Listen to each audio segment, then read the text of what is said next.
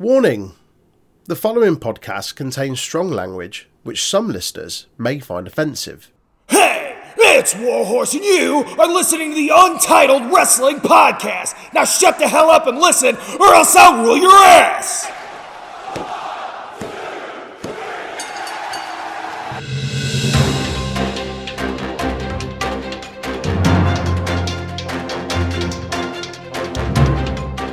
Hello people, and welcome to the Untitled Wrestling Podcast and our weekly news roundup in what has been probably the most batshit week of wrestling news, I think, ever. Because of recording, it's actually 2 weeks. Because we recorded one early for Jax. Aye. So it's actually more like 2 weeks worth of news, but still. Wow, yeah, still, there's a lot. A lot of stuff's happened in that like period. An awful lot. Fucking Sasha might gone, Vinny's gone, Brock's back, Forbidden Door around the corner. It's all fucking kicking off. You haven't even written about Brock being back here, either. Well, I did a little bit. Only a wee bit. I did see something on Fightful Select. I just forgot to put it in.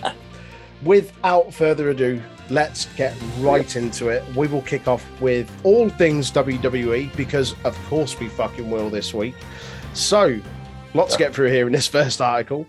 According to a report by the Wall Street Journal, the WWE board is investigating a secret $3 million settlement that Vince McMahon reportedly agreed to pay a departing employee with whom he'd allegedly had an affair, according to multiple documents and people familiar with the board inquiry. A January 2022 separation agreement reported bars the now former employee who was hired as a paralegal in 2019 from discussing her relationship with Mr. McMahon or disparaging him. The investigation reportedly began in April when other older non-disclosure agreements involving claims by former female WWE employees of misconduct by Mr. McMahon and John Laurinaitis, who is the head of talent relations at WWE. The Wall Street Journal couldn't determine how many previous agreements were being scrutinized.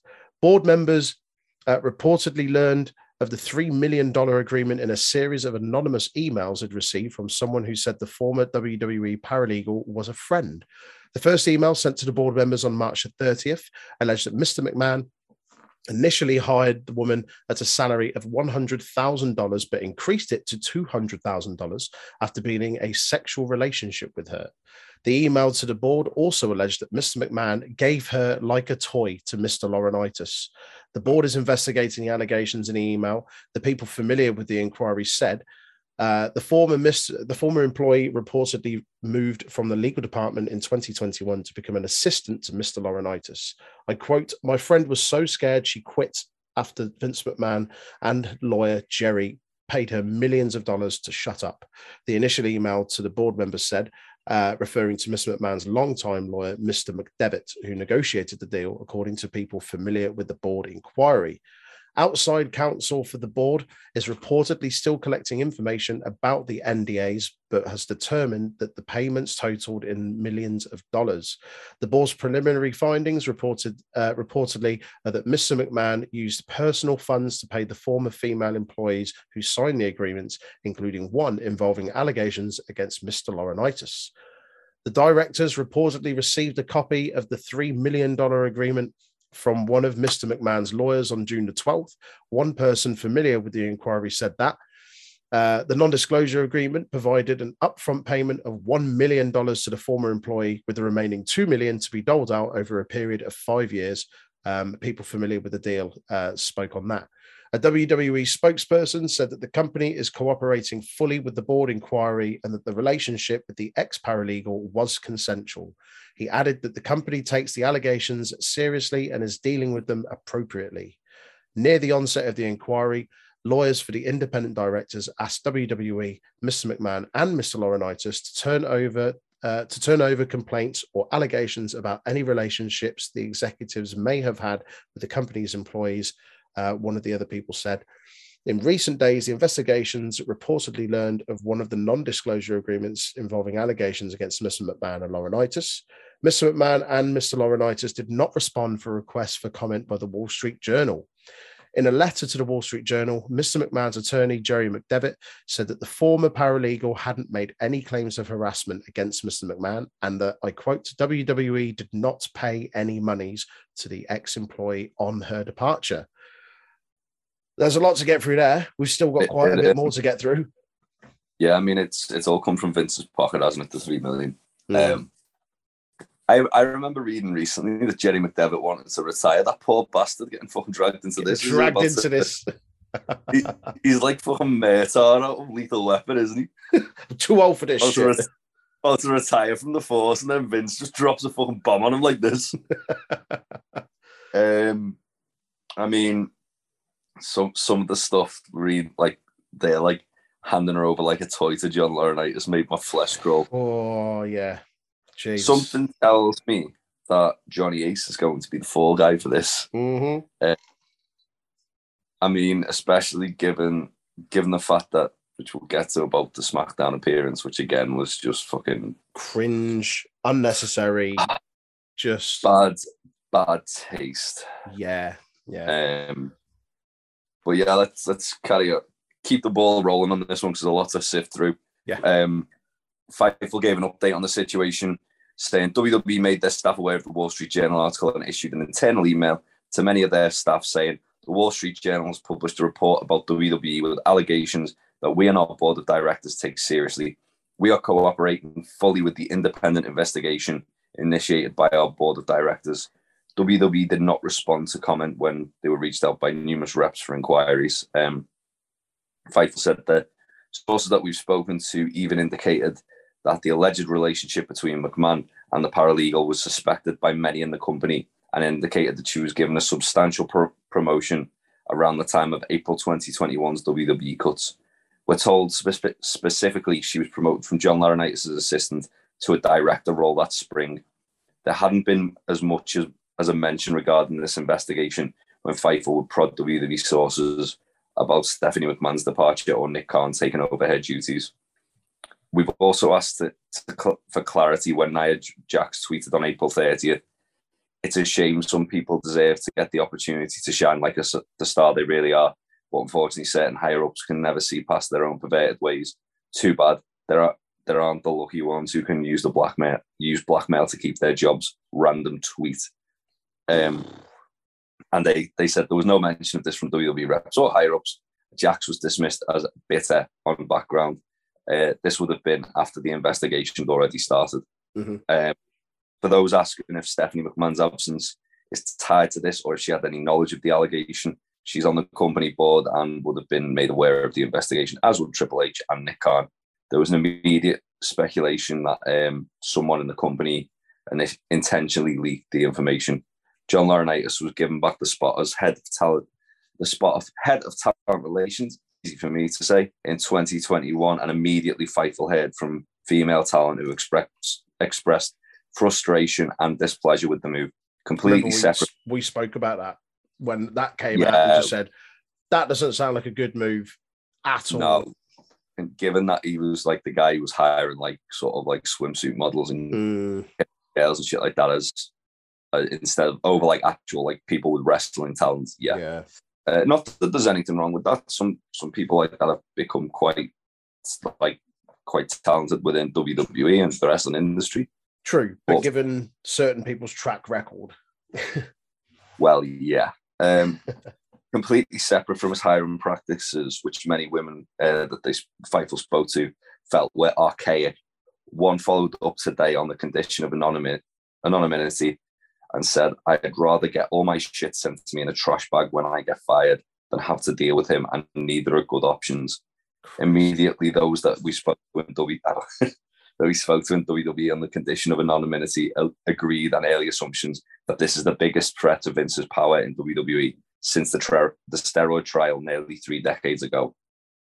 The same sources that Fightful spoke to with expected John Laurinaitis to be replaced before all is said and done, and one speculated that he is being set up as the latest fall guy for Vince. His turn in line was coming. Another male wrestler who was active in the 2000s and 2010s said there had been long been rumors of John Laurinaitis' alleged misconduct. A former writer had had said it was an open suspicion in the mid-2000s. One former office employee said they believe this will be a domino effect and believes Vince McMahon will fight hard to stay, but doesn't see a situation in which Laurinaitis doesn't resign. It should be noted that neither McMahon or Laurinaitis have been charged with a crime in the situation, and as of now, there is no indication they will. Oh boy. I mean, surely there is some kind of, like, certainly ethical, but I'd imagine there'd be some kind of legal thing in regards to this whole situation. You'd have thought so. Yeah, I mean, even like the stuff where, like, the suspected misconduct stuff, like, it's not even if it's not, like, really been, like, proven or anything, that there is the whole legal aspect of, well, of course, is he the right person to keep in that position? Yeah, if been allegations previously made. Exactly. And the thing is, if it was any other company around the world, whether it was fucking Tesco's, Asda, or a banking corporation, what have you, like, it would be kind of clamped on immediately. And as you say, like, that person in question would be, removed. Yeah. But the wrestling business, as we saw with, like, the Ibushi and what's the name, Kikuchi stuff, where, like, Kikuchi was skimming Ibushi's money and then he was in charge of bookings and stuff like that. I was like, all right, what the fuck? Wrestling is very much still a carny business. Yeah, definitely. There's certainly, like, outliers where they're bringing in, like, better practices. Like, I look at obviously AEW, because Tony Khan's got, like, the whole sporting background, and already he's kind of running it more like a sports franchise than a wrestling company. Yeah.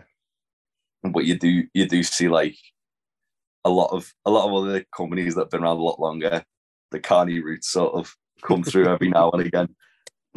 Yeah, absolutely. Also, that male wrestler who was active in the 2000s and 2010s. You're hazarding a guess as to who that is. I think Pepsi Phil might have something to say about it. That's all I'm saying. That's all I'm saying. Pepsi Phil. Given some of the, like, stuff that he kind of said in the pipe bomb, a lot of it was largely aimed at John Laurinaitis being a piece of shit. Yeah. I wouldn't be surprised if CM Punk had. I don't know if he did, but I wouldn't be surprised if it came out the Punk had said this. I would be like, yeah, that's of course he did. That doesn't surprise me. To the surprise to know. Yeah. He probably thinks it. Let's be honest. Oh yeah. He probably does think that sentiment. We'll bowl through, sticking with this same honking bit of news. WWE announced that Vince McMahon was voluntarily stepping down as CEO as a special committee of the WWE board is conducting an investigation into misconduct. Stephanie McMahon will serve as interim CEO and interim chairwoman just weeks after she stepped away from the company. In the hours that followed that, Fightful has spoken to well over a dozen employees, staff, talent, and former employees who have worked with the McMahons both close and at distance. Beyond Vince McMahon stepping down as CEO, he will retain his creative duties and actually appear on this past week's episode of SmackDown in what CNBC claims is an in-character appearance. At the time, Fightful had not confirmed the in-character aspect. The immediate reaction that Fightful got when speaking to people in the company was frustration, because of course it was, as several said that they viewed the move as largely superficial. Vince McMahon's personal responsibilities in running the company have dwindled in recent years as he's elected a team led by Nick Khan to carry WWE into the next generation. One talent said they saw Vince McMahon appearing on screen as a, quote, cheap ratings ploy in the middle of something serious, and didn't expect much of the culture or presentation of WWE to change with McMahon still around and in creative control. Another quote said, as long as Vince McMahon is still in control of his creative duties, nothing can change. What could possibly be different? If he asked something of Stephanie as interim CEO, is she going to say no? One wrestler said. There are numerous sources across multiple departments in WWE who have stated to Fightful that they will communicate to higher-ups and possibly Vince McMahon himself that appearing on screen in character isn't a good idea. One wrestler feared that McMahon would attempt to turn this into a Vince McMahon versus the world type narrative that existed after the steroid trial, as seen in Stephanie McMahon's post 9/11 speech on SmackDown. However, the one source that we spoke to that was close to Vince McMahon now and during those eras agreed that this is the biggest threat to McMahon's power since the steroid trial. Fightful was told the same that CNBC, Fightful was told the same that CNBC was, that the script for SmackDown was torn up, though we've learned some basic plans that were in store that will cross-reference after the show. As early this afternoon, so at time of this news breaking, which was Friday. It was Friday afternoon, yeah. That was it. Several people Fightful heard from were still waiting on the script. They noted recently that Stephanie McMahon was finally removed from the internal production mailing list, but was added back by the next show. With her stepping back in, there was a lot of optimism from talent, specifically as she is well liked by them. One top star said that they didn't really know what was going on, but they'd heard in theory Stephanie McMahon is my boss, and that fucking rules. One former employee that worked directly with Stephanie McMahon before her team was disbanded said the tone was always that she would be in that role eventually. She knows and breathes the business, and she's seamless. They also noted that the narrative around the friction between Nick Khan and Stephanie McMahon wasn't something they'd personally experienced. A female talent talking to Fightful said that they think things can only get better from this point and was hopeful that both the investigation and Stephanie McMahon as interim CEO would lead to a better treatment for women in the company across the board. The talent went as far as to say they hope it results in women getting treated and paid equal to the men there. I imagine it won't change much, but I love Steph, so that's good, said another top talent. I imagine Vince keeps his position in creative, and once the investigation is over, he'll take back if he can. Nearly unanimously, staff, employees, and talent expect John Laurinaitis to be gone from the company, though one said as long as Vince McMahon is around, he'll probably just come back unless he's Vince's scapegoat. Another talent said, from a creative aspect, I'm hoping that things change, but I doubt they will. From a business aspect, I'm hoping that things change, but I also still doubt they will. Really, the only thing that I can think of that will actually change is Johnny being fired, which will be nice. Stephanie is great. Christ, this is damning. Stephanie is great, but I doubt she's going to suddenly be on the board with healthcare and guaranteed contracts. As far as talent go, on Wednesday, they were briefed and told the Wall Street Journal has published a report about WWE with allegations that we and our board of directors take seriously. We're cooperating fully with the investigation. There was then a follow-up message that said, in the meantime, it's business as usual. Vince will be at TV this Friday. Thank you. A message was sent to WWE staff this morning, so again on Friday, from Stephanie McMahon stating, I will be returning from my leave of absence and assuming the role of interim chairwoman and CEO. I love our company. I'm excited to continue to work with our president and chief revenue officer, Nick Khan, and our financial and administrative officer, Frank Riddick. And of course, I look forward to working with all of you. My door is always open. Well then. So there's one really interesting takeaway about this that can't be ignored, which is that with Steph, well, first of all, I do think Stephanie McMahon will change a lot of like the presentation of women, a lot of, I don't think she'll do anything as far as like the stuff that people cry out for, like give them actual contracts, stop referring to them as independent contractors, give them healthcare, give them all this, give them that. I think she's been kind of like almost conditioned to have that view that Vince has on that issue. Yeah. As like she's come through the company from being like a birthright, isn't it? Yeah. The thing that is very interesting is that obviously Vince has got a lot of his kind of cronies around him, like Brother Love, Johnny Ace, etc. Stephanie was the one to oust them last time. Stephanie basically released Bruce Pritchard from his contract, and he hates her. He said like she fucking ousted me. give me this, give me that, blah, blah, blah.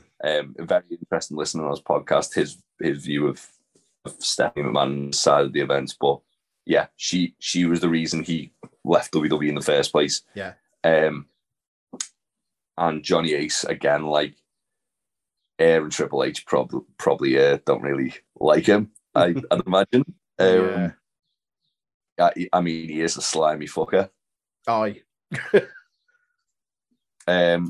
So I'd be intrigued to see if she surely if she's interim CEO, she's still got like hiring and firing power, hasn't she? Surely, yeah. So it'll be an interesting kind of statement of intent as to how things are going to change here. Is if Stephanie is going to be like literally just ruling with iron fist, getting rid of all the people that should be getting rid of. Yeah. Or if like she's just going to be a puppet for Vince, which I don't think she. Yeah. I don't think she will be, but I definitely think that there's a reason why she's been put in that position and not Nick Khan. Okay. And that's big. I think that might be because Vince is obviously going to be able to sway her on things if he wants. If there's something where he's like, look, actually, can you do this instead? She's going to be it's easier for him to sway someone who is in his family than it is Nick Khan, who's like the guy who's just risen through the company. Yeah. And I think as well, it speaks a lot to the fact that that Vince has put, well, I say Vince, that Stephanie has assumed the position of interim CEO, in the sense that it sort of sends the message of, oh yeah, this is always going to stay in the family. Yeah. And again, that's not to take anything away from Stephanie. She's absolutely risen through the company. She's in, but also we've all kind of speculated it was her and Triple H that were going to be running the company when Vince goes. Yeah. Obviously, Nick Khan's a bit of a spanner in the works there, but yeah, just give fucking Triple H Bruce Pritchard's job. Yeah, it's easy. It's there. He was doing the full Lord's work when he was running NXT Black and Yellow, or Black and Gold. Yeah. On his 2.0 bollocks. But yeah, I just give him control. Yeah, simple as. Stephanie run the business side. I've Hunter run the fucking wrestling side of it. That's what I'd do, but it's not my company, is it? Oh joy, I get to talk about this bit. Vince appeared on SmackDown in a very blasé appearance. That's fucking, that's to say the least, isn't it? Putting it lightly, Fightful Select got some reactions to that, saying several WWE talent reached out to Fightful after Vince McMahon's SmackDown appearance. Some additional notes on the segment: it wasn't featured on the internal full script as of 5:30 Eastern. All the rundown they gained access to at 7:50 p.m. Eastern. SmackDown starts at 8 p.m. Right. I believe. One person suggested that the segment did not happen as originally planned that morning. Vince was said to have been in a good mood backstage and not outwardly reacting to the investigation. Business as usual was the term constantly reiterated backstage. Few knew what Vince was going to say to kick off the show. What happened was Vince McMahon effectively explaining the then, now, forever together tagline, saying welcome to SmackDown and throwing the microphone. Reactions that Fightful received unsolicited range from confused to disappointed to enraged.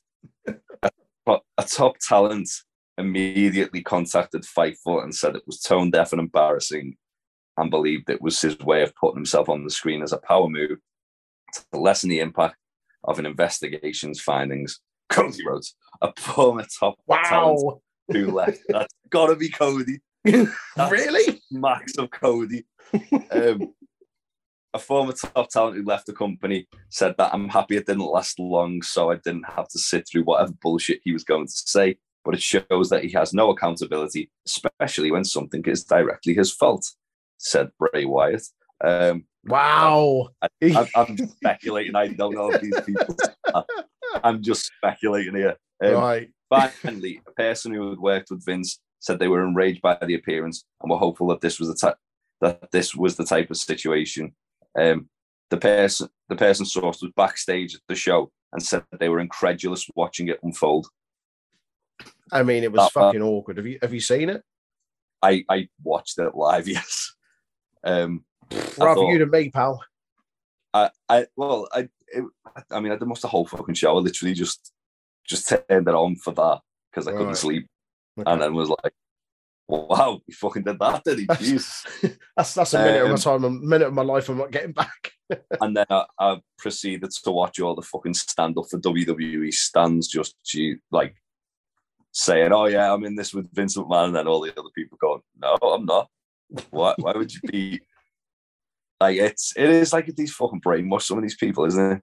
Yeah, this was really awkward. I watched it the next day, and I saw a lot of people having a proper whinge on like Twitter and stuff afterwards, being like, "Oh, what the fuck was that? Oh, I can't believe I stayed up and watched that." Blah, blah, blah. Like, okay, realistically, what were you expecting him to come out and say?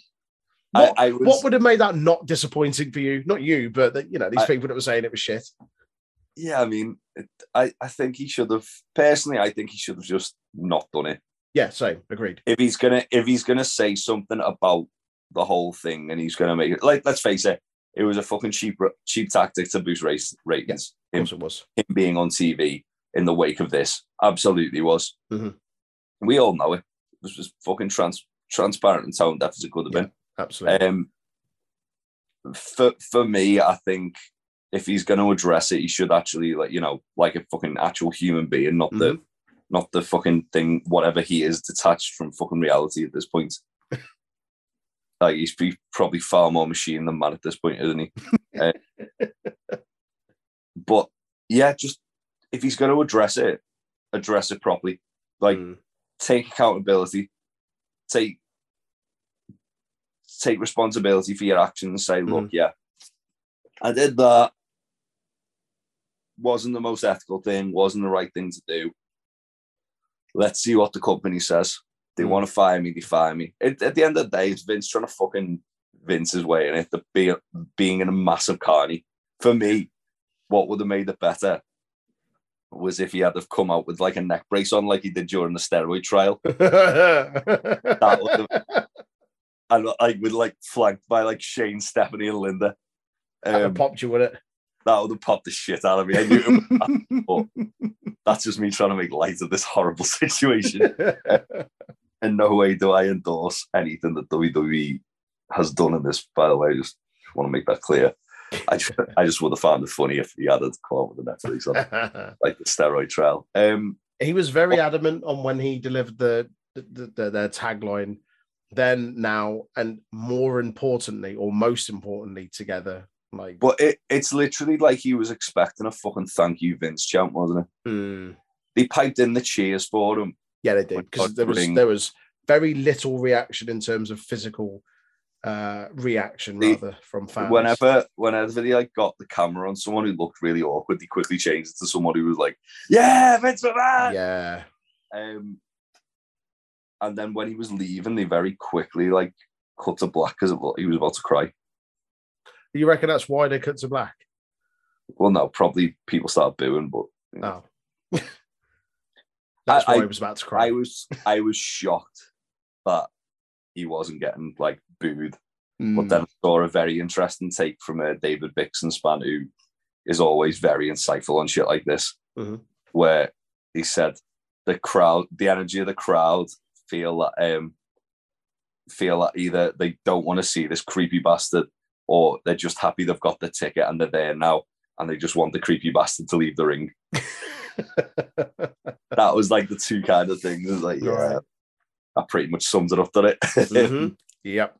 I'm shocked he didn't get booed though, unless it was getting like piped in. I think it'd be interesting to see. Like, I haven't seen any, but like, some fan footage and stuff like that, and you'd hear the actual reaction. Interestingly, there's none. Is there not?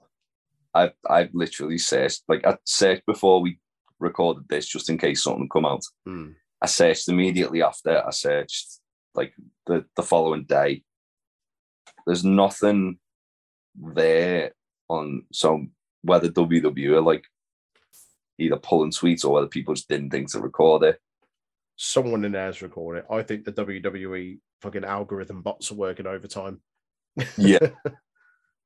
Interestingly as well, the only video that WWE has ever put on YouTube and disabled comments on is that one. Really? Yeah. Oh, wow. Because they knew that it would be a fucking minefield. Mm-hmm. As I say, you'd have all the fucking stand-up for WWE fucking people. They use that term loosely. All the fucking mouth breathers who think Vince McMahon's like fucking god and like there's some untouchable like mafioso. And then you'd have like all the people like us who are like, yeah, I think it's time Vince fucking goes. Then you'd have the other side of it, all the fucking AEW militants like, yeah, ban the witch. Like, oh, just Jesus. Absolute minefield. What's your take on it? What do you think? Do you think it's just mine is, I think he just needs to go, doesn't he? He does. And that's in my fairness, take. people have been saying that for years and years. Like, doesn't need to be there, needs to go, just, you know, slope off into retirement, let someone else carry on with it. I think this is the nail in the coffin. See, I don't. I think he's going to find a way, because I remember when I don't know. Have you seen the Dark Side of the Ring on the steroid trial? No, not yet. So one the kind of like statement that come out of it was Vince thought it would literally take like an act of God to like for him to not lose this. Fucking hell. And then it was literally like there was like one like discrepancy where it was like, oh yeah, that's off smoking gun right there. Right. Like to the point where, because Vince was so like adamant that he was going to end up getting arrested, he put like basically like a crew in place who were going to run it. He'd basically be like giving them like news from prison, like, oh yeah, do this, sign this person, so. Obviously where he could, because he wouldn't be able to watch the product from prison. But yeah, like Jerry Jarrett was basically put in like an interim position where he was going to be running the company, which saddens me that we didn't get an era where Jeff Jarrett was WWE champion. Listen up, slap nuts. Doing his raid TNA years earlier. Oh, what a shame. Crying shame. What's interesting is that Jarrett's like quite high up in the company at the moment. He is now, yeah. Like, imagine if Jeff Jarrett had got like power. No, I don't want to. I want WWE to become TNA. Oh God, TNA 2.0. Stephanie's Jeff's new Dixie. We're cowards. Ah, Christ. Well, obviously, the more this unfolds over the weeks and months, we'll keep discussing it on here. Something tells me we're going to be talking about this a lot over the next coming weeks. Yes, absolutely. But then, that being said, I thought the same about MJF, and that's gone very quiet all of a sudden. Well, I mean, it might not have gone quiet. It's just this has overshadowed it. No, I mean, it has gone quiet. Like, has it? Okay. Complete radio silence on that one. All right. Fair enough. Yeah. Well, let's move on. As I say, we'll discuss that over the coming weeks and months as it unfolds. Fightful Select have reported that Randy Orton could miss the remainder of 2022. They've learned that Orton has been dealing with a back injury for quite some time, to the point that he actually had work done to improve his condition before the tag team unification match, though we aren't sure of the extent of the work that was done. We're told that things had gotten progressively worse and that WWE fears that Orton will be forced to undergo a surgery. WWE sources that we spoke to said that if that happens, Orton would likely be out of action for the rest of 2022. Thus far, the exact injury is unknown. Fightful was told that Randy Orton isn't factored into creative plans for WWE at the moment after being slated for a huge role this summer. Orton appeared on a recent internal injury report for the company and has been off television since the title loss to the Usos on May the 20th. His former tag partner Riddle has been removed from the title program. Has been moved into the title program with Roman Reigns. And they were told that was pitched for Orton. As of last month, Orton had been pitched and heavily figured into SummerSlam plans, which are now in question, to say the least. Apparently, the original plan for SummerSlam called for Roman Reigns versus Randy Orton, but Orton's injury situation led that needing to be changed to Brock Lesnar. Speaking of Lesnar, Fightful also say that word of his return only went around backstage at 5 p.m. last Friday, as he wasn't listed on the internal rundowns handed out just before SmackDown. Orton's former tag partner Riddle faced Roman Reigns on this past week's SmackDown. Fightful, which, if you haven't watched, actually was a really good match. Really, really, really enjoyed that. Orton's former tag partner, faced Reigns on SmackDown. Fightful reached out to Orton directly and WWE in an official capacity, but didn't hear back. We've not heard of an injury taking place thus far, and wilder things have happened. Sorry, we've not heard of a surgery taking place thus far, and wilder things have happened than a surprise recovery, but WWE has already put alternative creative plans in place.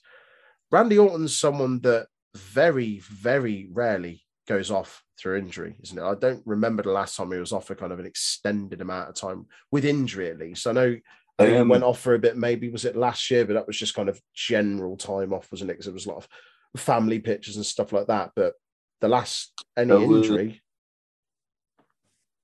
There was when he went into that feud with Jeff Hardy, he came back from I think that was just to heal up minor injuries, though, but he ended up taking 6 months off.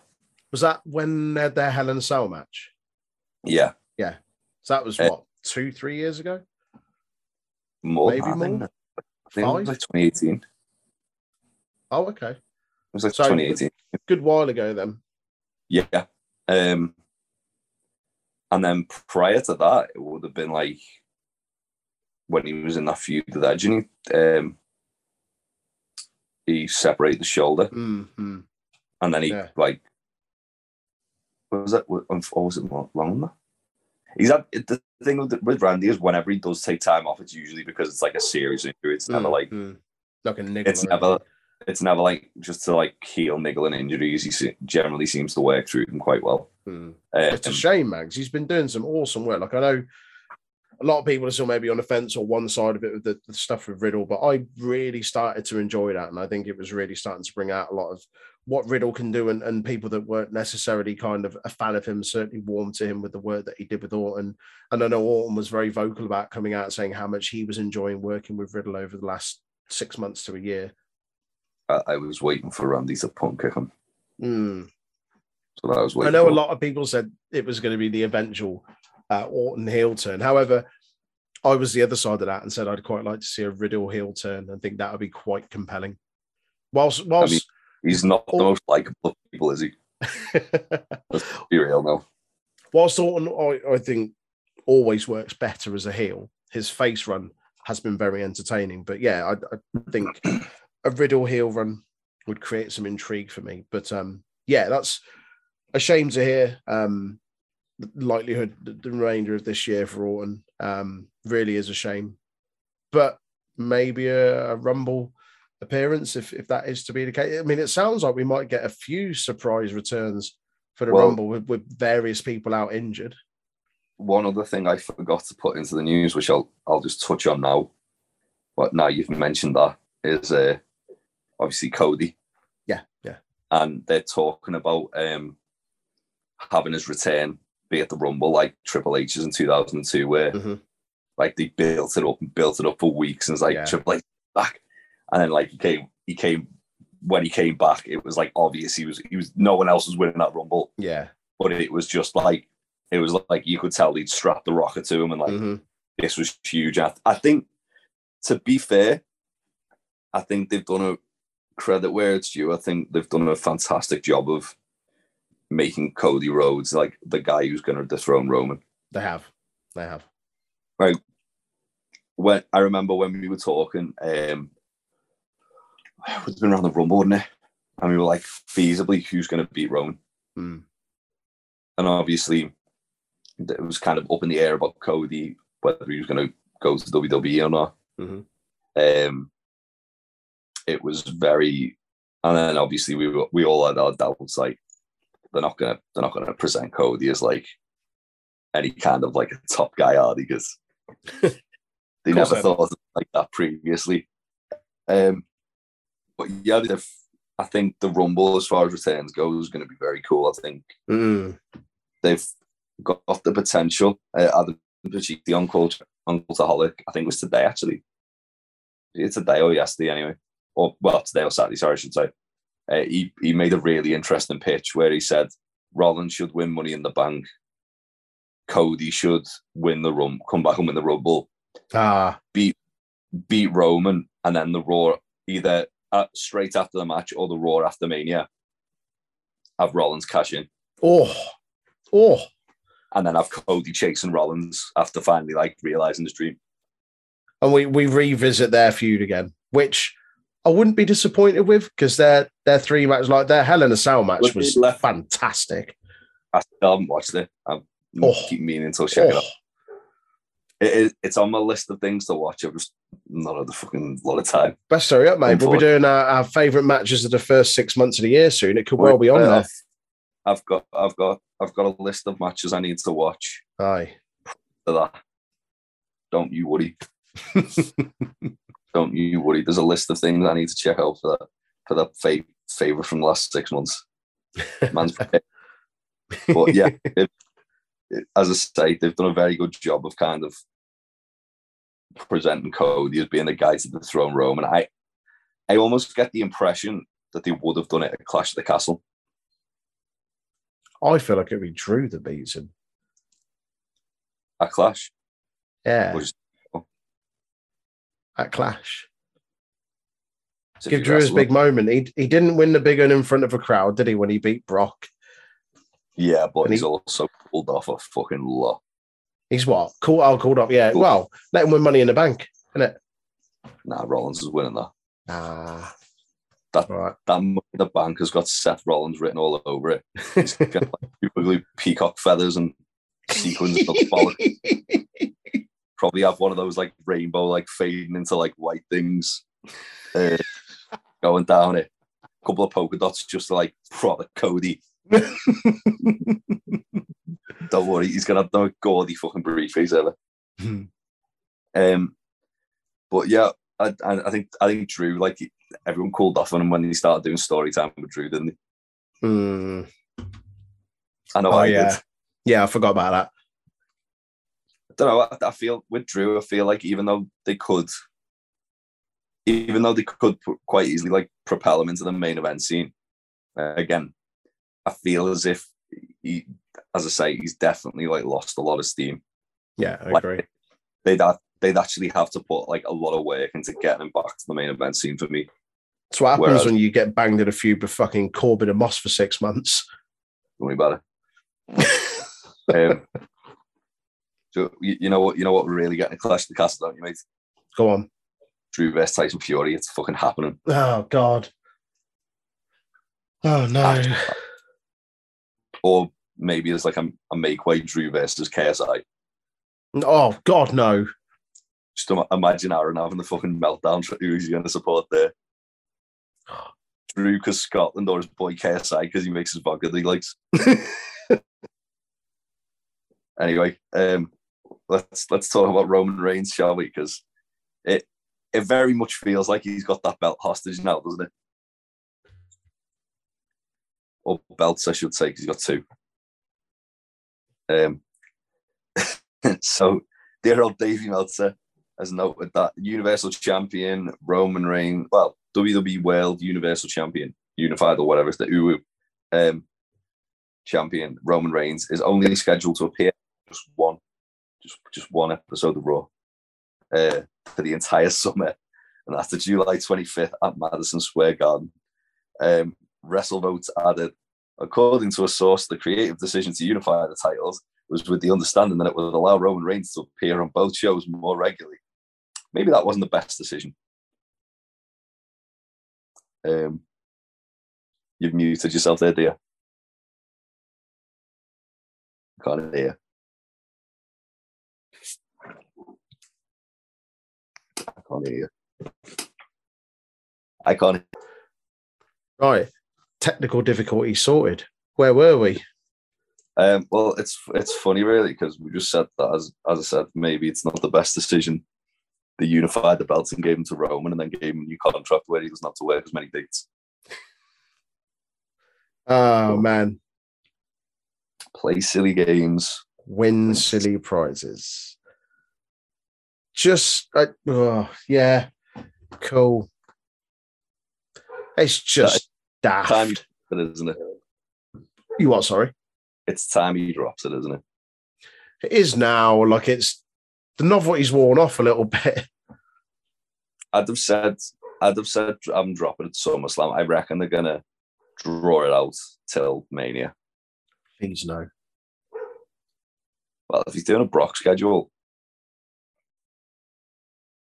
as I say, the best case scenario would be draw it out till Mania, have Cody win the Rumble, Cody take it off him. And then Cody's a guy who's going to want to stick around and want to work every fucking show he can. He will, yeah. He's in it for wrestling. He's not just in it for fucking future Hollywood deals with his cousin Dwayne. Do you not think we're getting Roman and Rock at Mania then?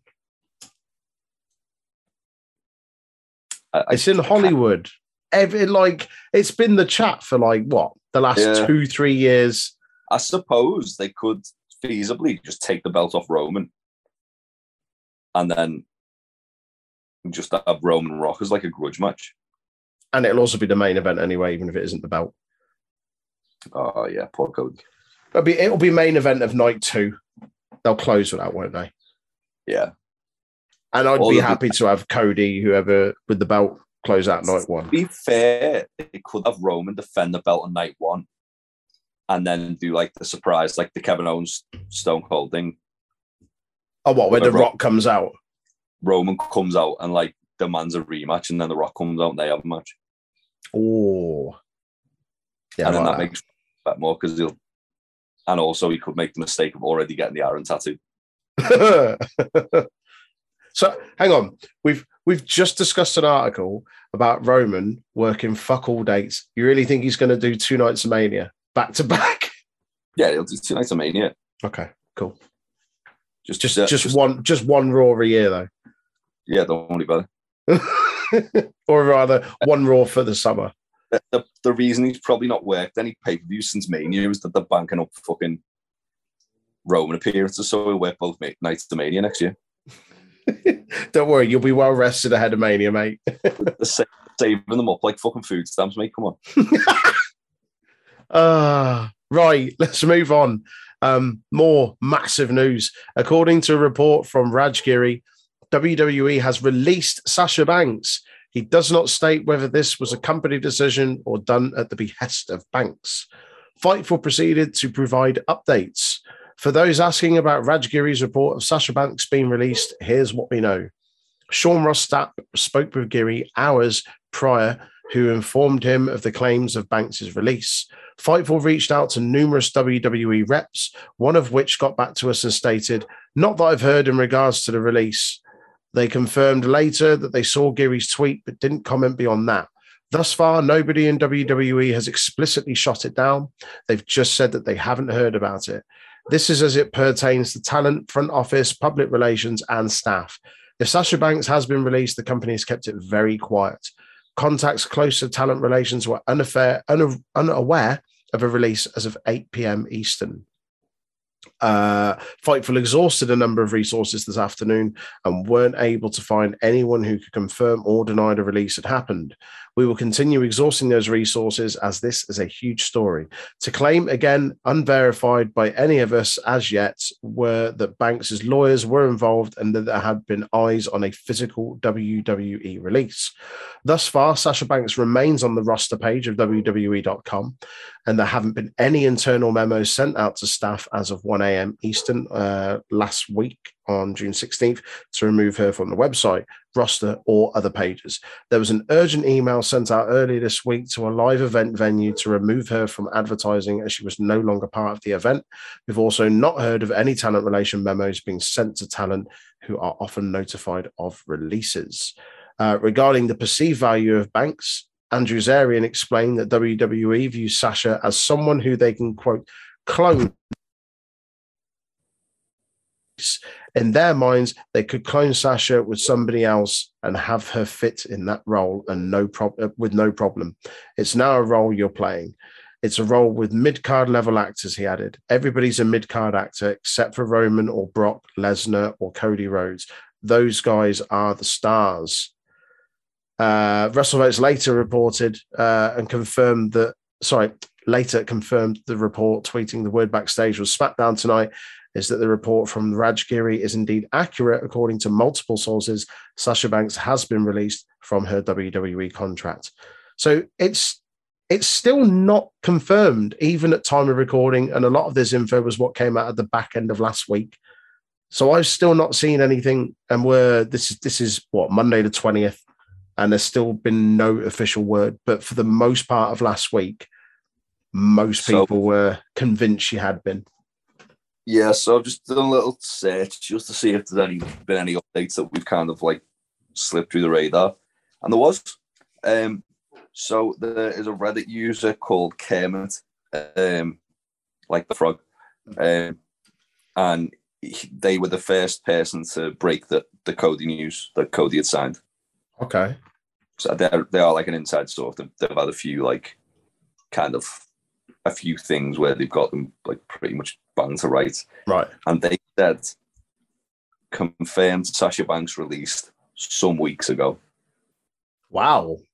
So there's the possibility that she's been released and maybe they're just keeping her on the thing while she's like under a release clause or then. That seems like a weird thing though.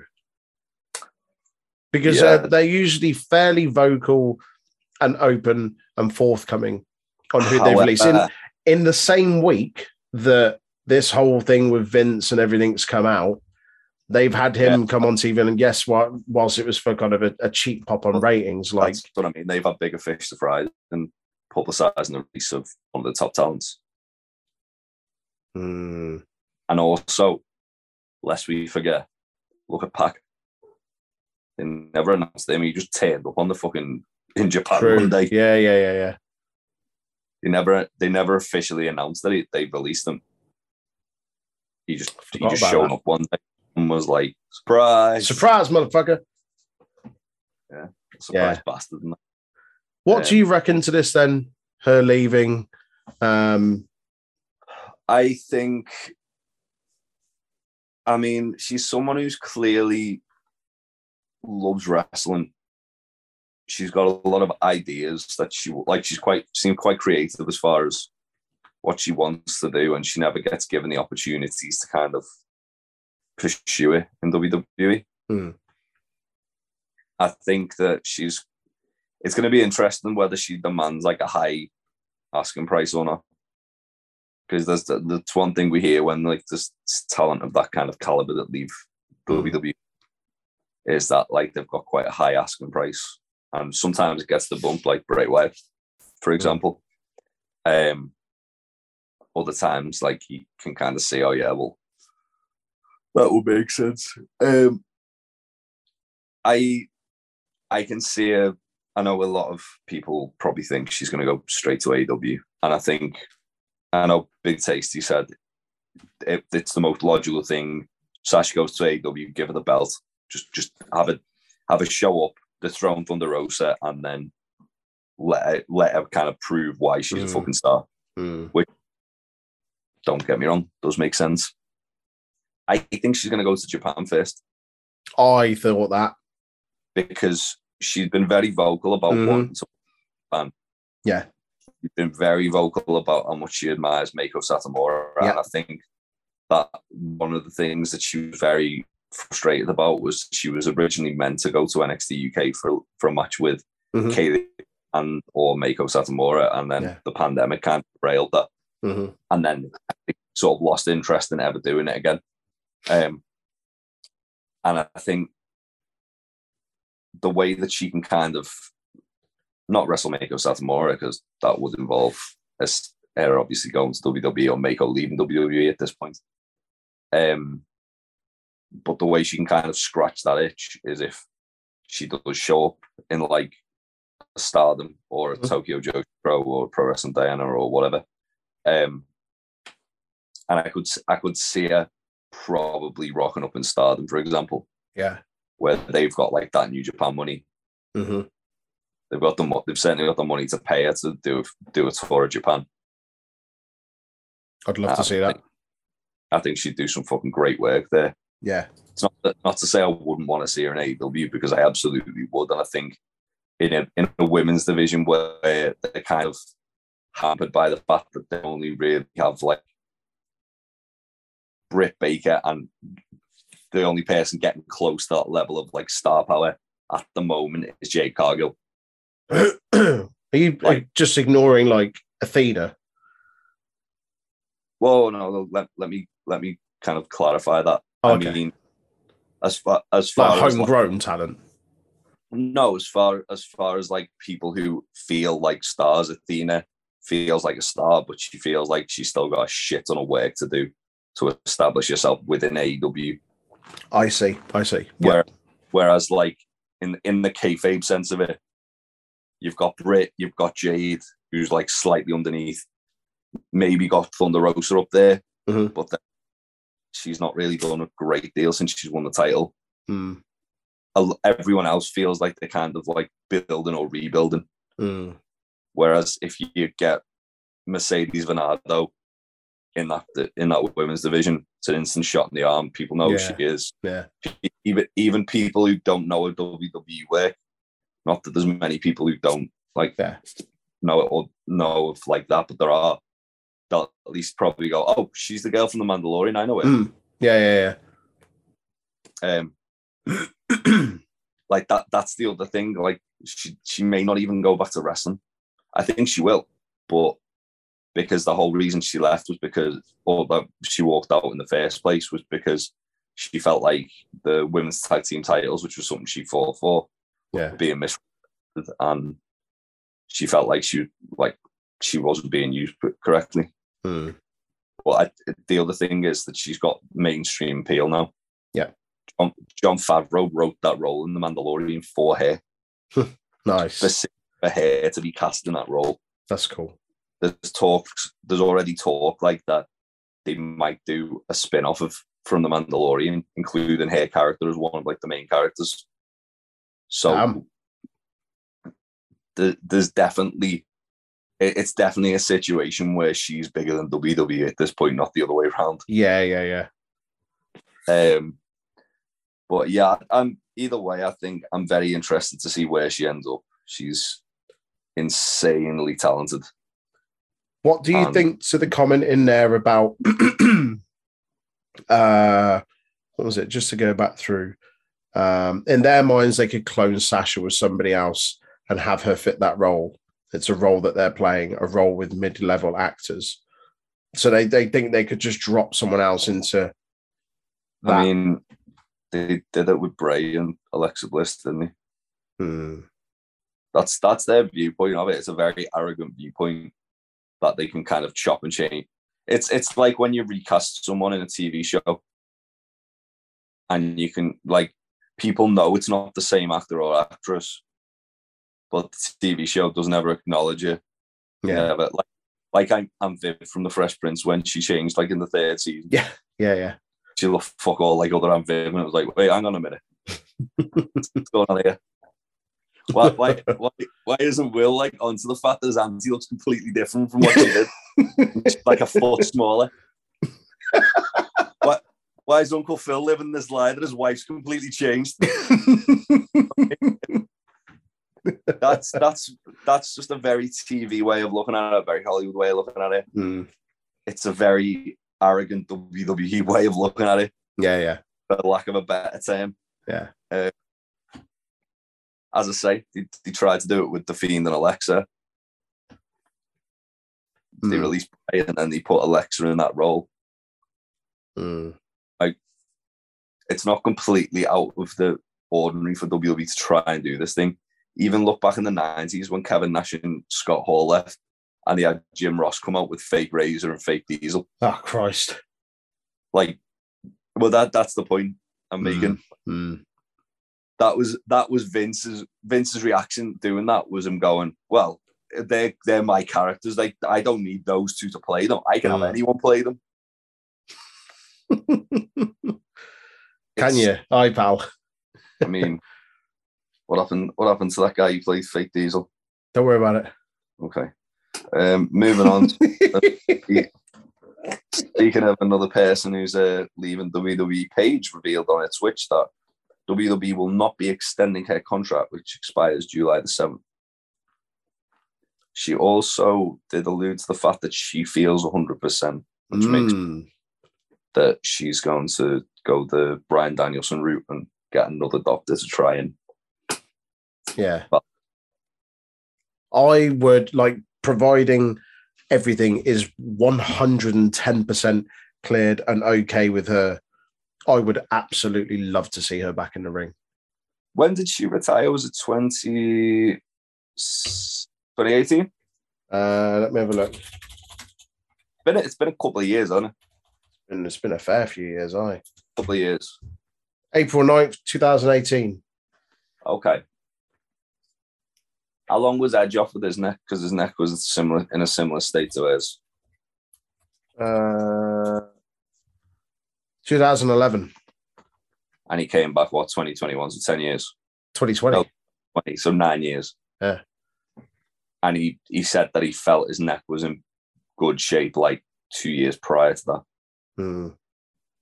I mean, in theory, she could be back soon.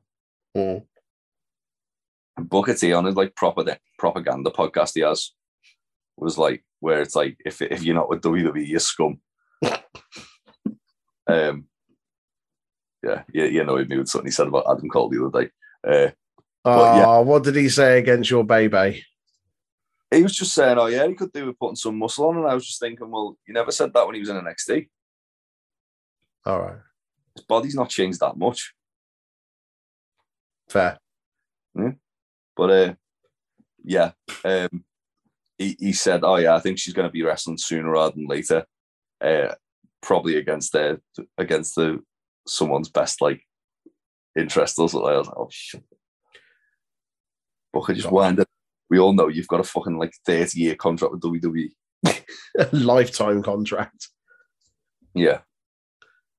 I'd as I said, I'd absolutely love to see her back. Provided she's fit, I'd like to see her back. I'd to be honest, one thing I really would like to see her doing, if she's not like 100%, her brother's been making a few appearances for Progress. Manager, yeah. Ricky Knight Jr. Yeah. Or he's at the next Progress show. Yeah. Is that a nephew? I think it's her nephew. It's not a brother. Yeah. It's a brother of the UK hooligans. They're a bit older. Ricky Knight Jr. is a bit younger. I think it's her cousin. Well, sorry, nephew. Yeah. I've heard him manage him. That'd be ace. Love that. Yeah. In fact, contract expires July the 7th. When's the next Progress show? July 27th. No, July 24th. 24/7, mate. Come on, keep up. Right, listen, mouth. Prick. Anyway, let's move on. Ballbag. Dear old Davey Meltzer of the Wrestling Observer has reported that Troy Two Dimes Donovan was released by WWE after violating the wellness policy. Oh, no, not the wellness policy. Oh, no, it is wellness policy. It appears that he's failed a drug test. Yeah, Johnny Ace, which that's probably not too good for him now that he said this, but Johnny said, come back in a year. What? Yeah, he said, reapply for your job in a year. We might bring you back. Wow. He'd only been about for a hot minute. He was part of Tony D'Angelo's, the House of D'Angelo. Not the House of D'Angelo. I can't remember what they're calling it now. The family. Apparently D'Angelo family. He was all right. Yeah. He'd also appeared on AEW, though. Mm-hmm. Tagged in your boy, Ricky Shane Page. Aye. Against Paul White. Yeah. Moving on, mate. Yeah. Brian Hebner revealed, unfortunately, that Dave Hebner, twin brother of Earl, has passed away. PW Insider reported that he'd been battling Parkinson's disease. On an unrelated note, Brian revealed that he's retiring after Slammiversary 2022.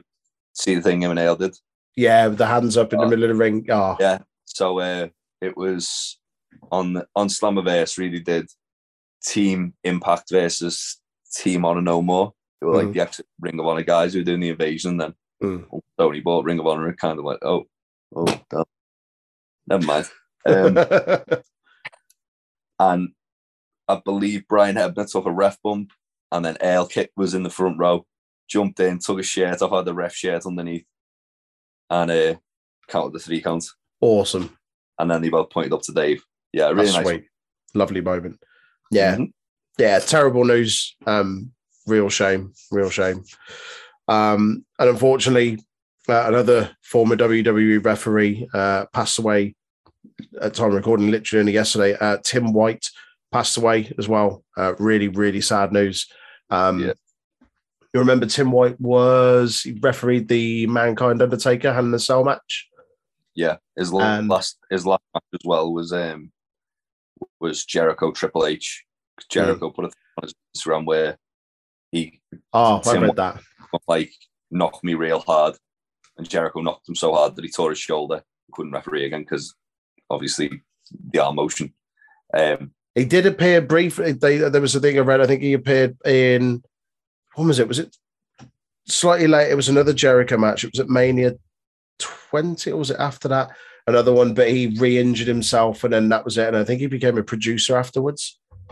Yeah, I know. Biggie put something up on Twitter last night where he said like Tim White would be kind of like the liaison for like when they were doing outside events. Yeah. So he'd be basically like managing the event. He'd be like moving people on. Also, he was Andre the Giant's driver, wasn't he, for a while? Yeah. That was before he became a ref, I think. Yeah. So he came in as like a part-time ref, and then they had him alongside Andre the Giant for a while. He basically like drive Andre around. Again, he was like kind of like the talent liaison for like appearances and stuff like that for Andre. Told some really cool stories about Andre. Yeah. In the is it ESPN or HBO documentary on Andre the Giant? He's quite heavily featured and as like a talking head. Which he's very, very insightful fella. Real shame. Yeah. Big part of your childhood that you don't realise. Absolutely, massively. If you ever find yourself in Rhode Island, he had his bar there, which I imagine will continue to be open, called the Friendly Tap, which WWE used in many skits over the years as well. He used in the APA Barroom Brawl, didn't he? Yeah. It's pretty cool. But yeah, sad news. Both, as I say, rest in peace, Tim White and Dave Hebner. And last but not least, for WWE news, Sonya Deville revealed in an interview with Forbes that her and Mandy Rose will be opening their own donut shop in LA called Demandy's Donuts. Yeah, they've got a YouTube channel where they go and eat donuts. They have, yeah. That's why they've said, all right, we've tasted all the donuts, we're going to make our own. Nice. Yeah. If I'm ever in LA, definitely go to that. Love me a donut. Also, if you're in LA, go to Pink's Hot Dogs. All right. They're real good hot dogs. Noted. And can recommend. Cool. That's actually a WWE news. A boatload to get through there. We move on to some AEW Ring of Honor news. Of AEW ones to go, mate. So Jeff Hardy was arrested for DUI on Sunday, the 12th of June. Fightful gave an update on the situation. Details were like a bit foggy when they come out. There was talk that it was originally from an appearance and then like late at night, and then it come out that it was actually midday. Fightful said, learned more details about the Jeff Hardy arrest. We're told following the signing and concert that Jeff and Matt attended on Sunday, Matt made sure his brother got to his hotel room. After that, Matt and his family flew back home while Jeff remained in Florida. Matt last saw Jeff Sunday night, and allegedly intoxicated Jeff had stated to officers he had a scheduled doctor's appointment for his head coming up for brain scans, but we didn't get a comment back from AEW regarding that. And one AEW source indicated that from a legal perspective, it's not likely that we'd hear more about that either. There was confusion regarding the time of arrest, as it was originally listed as 12:45, which many thought meant it happened in the early mornings. Early hours of the morning. Hardy was booked into the Lucia County Jail at 12:45 p.m. Eastern after being arrested at 9:55 a.m. Regarding Jeff driving without a license, we're told he maintained possession of his physical license and had used it to rent vehicles during his time with both WWE and AEW. We're told there hadn't been any word of that causing issues for his ability to rent cars outside of North Carolina. Just a real. I mean, it's a real shame with Jeff. Obviously, he's talking about the brain scan. There was talk that apparently he got a concussion in the Young Bucks match at Double or Nothing. Right. He looked like, it was weird because he looked like he'd hurt his ankle, but then you could tell something wasn't right. And I think when he did the poetry in motion spot where like he got kind of like kicked out of the air, that's what he thinks caused it. Right. Adding to it, Tony Khan announced that, which this was one thing that was quite weird. There was a lot of criticism about AEW's kind of like lack of an announcement. And then Tony Khan announced that Jeff Hardy's being suspended without pay from the company following his DUI arrest on June the 13th. The company made it clear that in the statement that they will assist Hardy in his treatment of substance abuse issues, and he'll be able to return to the promotion once he has completed treatment, and as long as he maintains sobriety. They also stated in that, which for some reason wasn't in that quote, that they were waiting to maintain contact with Jeff before they actually released the statement. Right. Because obviously they wanted to get a bit more insight into what was going on. Mm-hmm.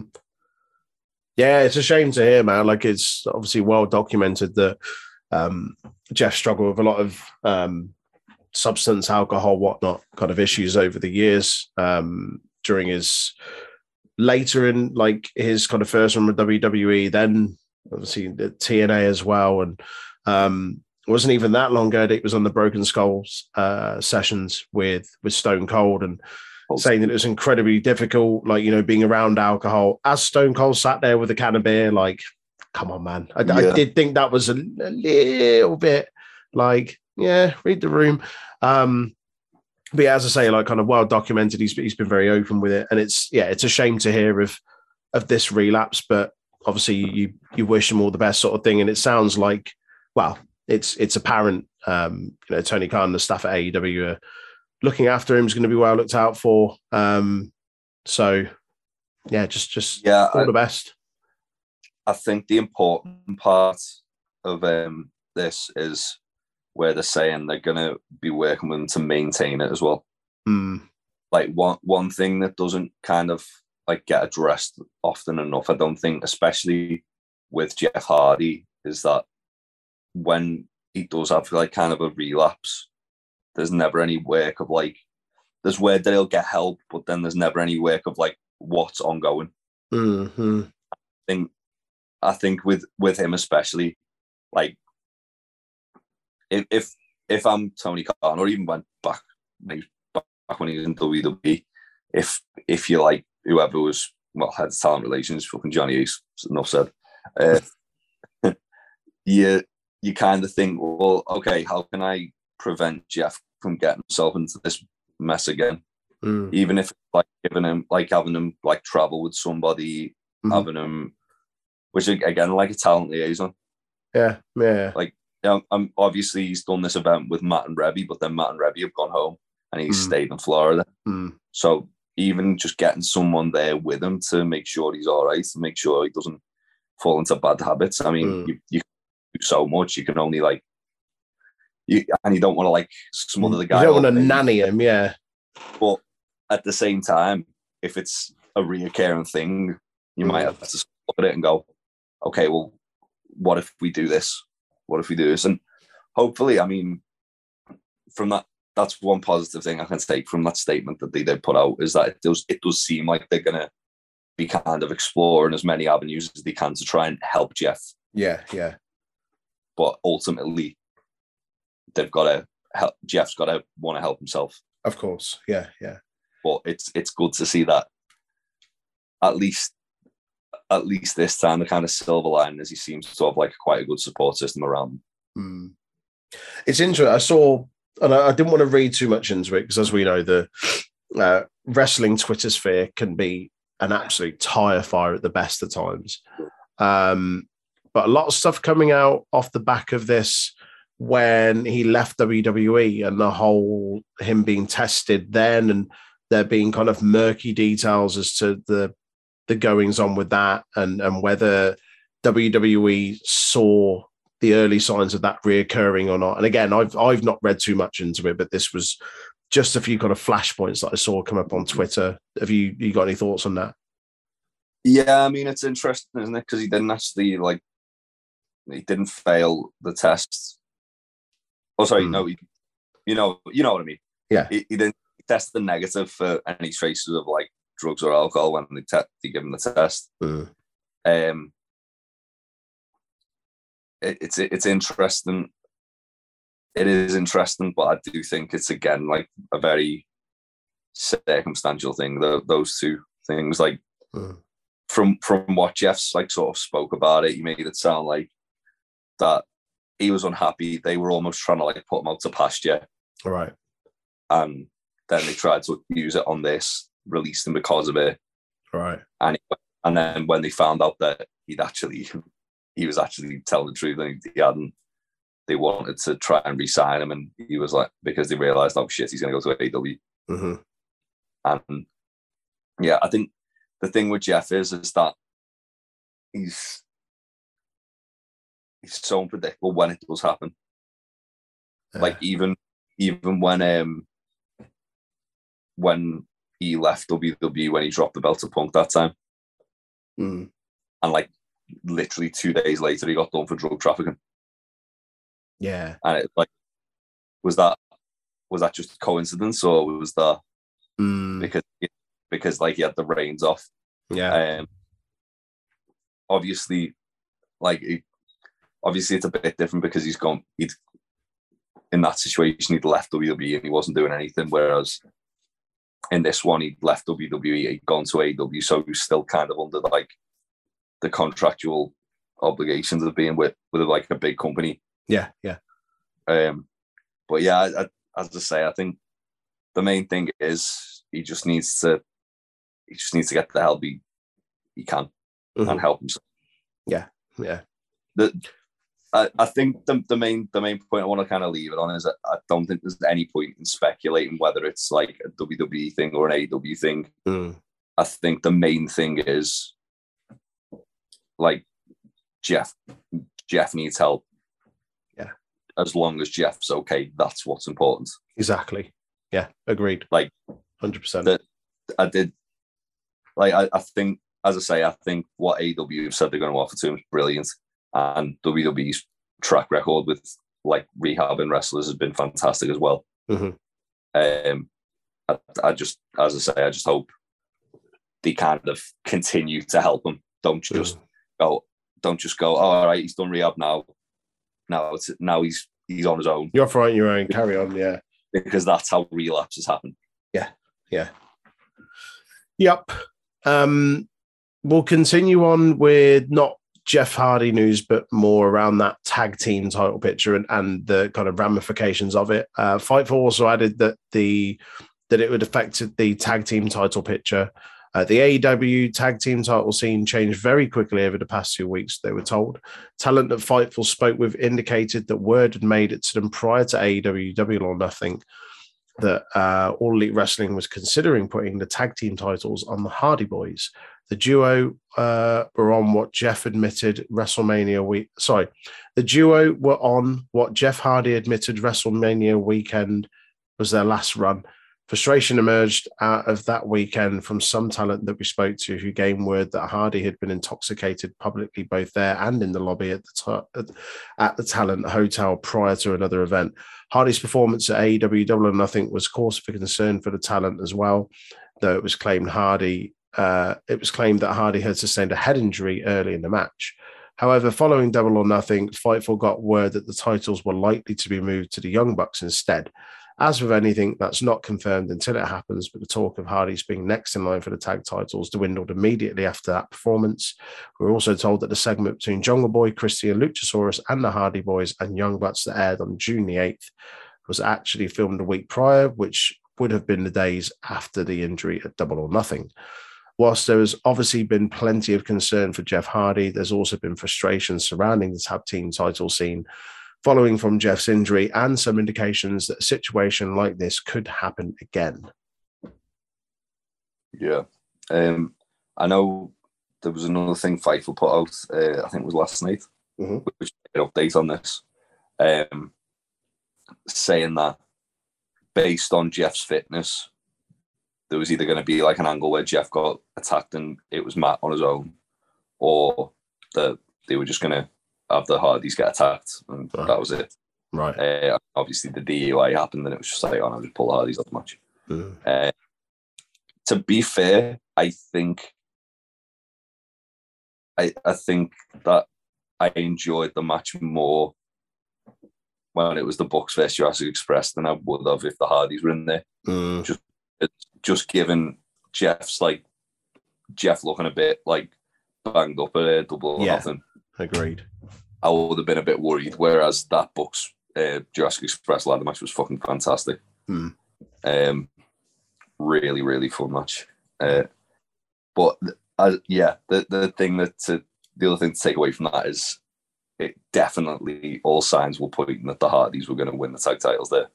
Okay. They were very much leaning heavily and like, yeah, the Hardys going to win the tag titles, and then the Bucks are probably going to take it off the Hardys down the line. Right. Whereas now probably going to be the Hardys taking it off the Bucks later. No, I think FTR are going to take it off the Bucks. Okay. I think the plan was always going to be that FTR were going to take it off the Bucks. Right. It was just how they were going to get it onto the Bucks. It was just the Hardys win it, have like a little sort of swan song with the belts, and then drop them to the Bucks like a month later or something. See. Right. Plus, it made it more impactful that we got Christian Cage shoot murdering Jungle Boy. And then leaning over to his mum and saying, "You raised a piece of shit." Wow. Oh, heel Christian's best Christian. Let's continue with some injuries, though. Fightful Select are reporting that Adam Cole is dealing with some lingering injuries. They said Cole appeared on AEW Dynamite this week, but had been banged up for quite a while now. Word emerged recently that Adam Cole had been battling a series of injuries as of late, but Fightful learned that it's been going on longer than most realised. Cole's been dealing with a labrum injury as far back as his AEW World title program with Hangman Page, and worked through the pain based on what AEW sources tell us. Those that we spoke to claim that the labrum was torn, though we've not had that confirmed by Cole or AEW themselves. Cole hasn't competed since AEW Double or Nothing against Samoa Joe. We've not heard if Cole will be forced to miss any time or if he'll be rehabbing the injury. I'll tell you what's not injured. His hands, because he's currently playing fucking Halo Infinite on Twitch. Oh, is he? Aye. He's doing it on legendary mode. Oh, he's not playing any multiplayer. Oh, that's a shame. Don't think so. I thought I might have to go make him understand.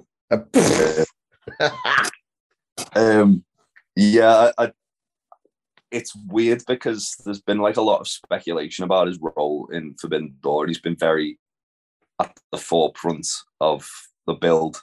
Been teases that he was going to be involved in a match with Okada or Jay White, and then Jay White kind of like poo-pooed that idea on Dynamite this week. Where Cole called him out, and then Jay was like, "Yeah, you should on next line, Cole."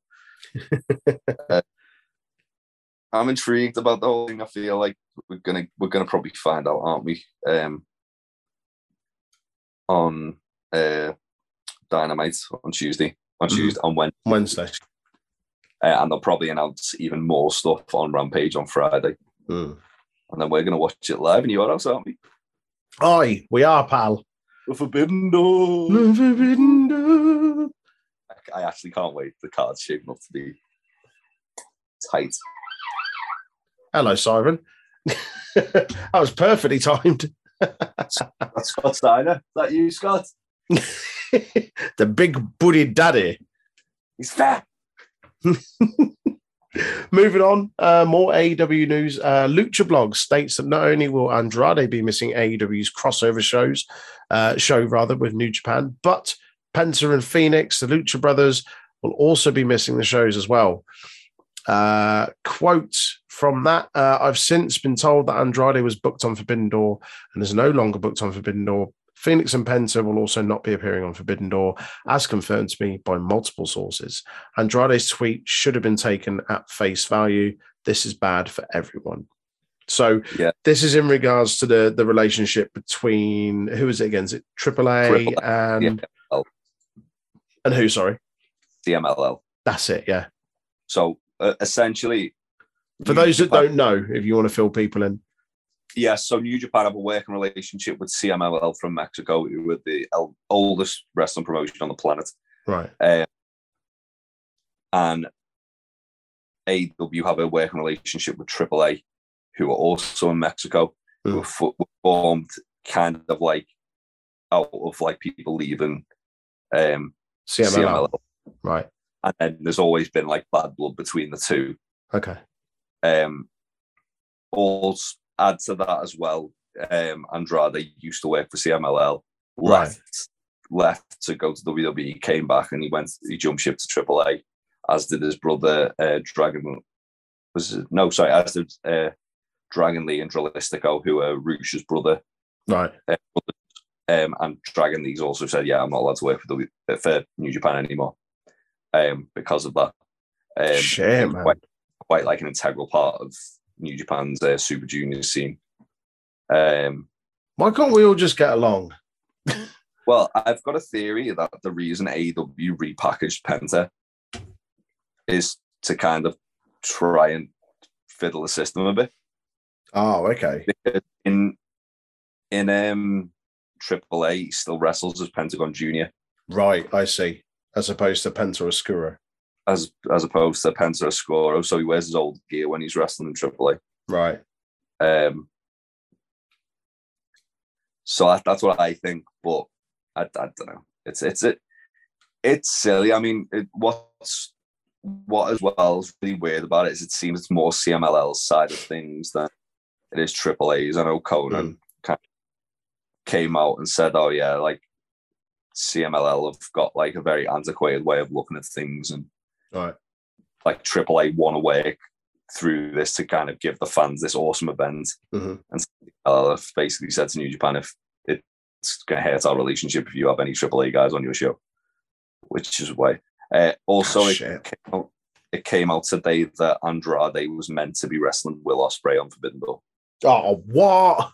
Yeah, which would have been a banger. But the match we're getting is still going to be very good. Who is it again? Orange Cassidy. Oh, that's it. Yeah. Not Ryan Gosling dressed as Ken. Don't worry about it. I mean, Ospreay does have big Logan Paul energy. He does, He does. But yeah, I think this is shit for fans. It really is. But, you know, like the whole fucking... all like south of the border stuff, you just don't fucking ask questions. Yeah, don't get involved with that shit. I had a picture of Hugo Savinovich at Triple Mania and he had all the fucking lines next to him. There's all those fucking lines he'd been polishing off while he was doing commentary. Top lad.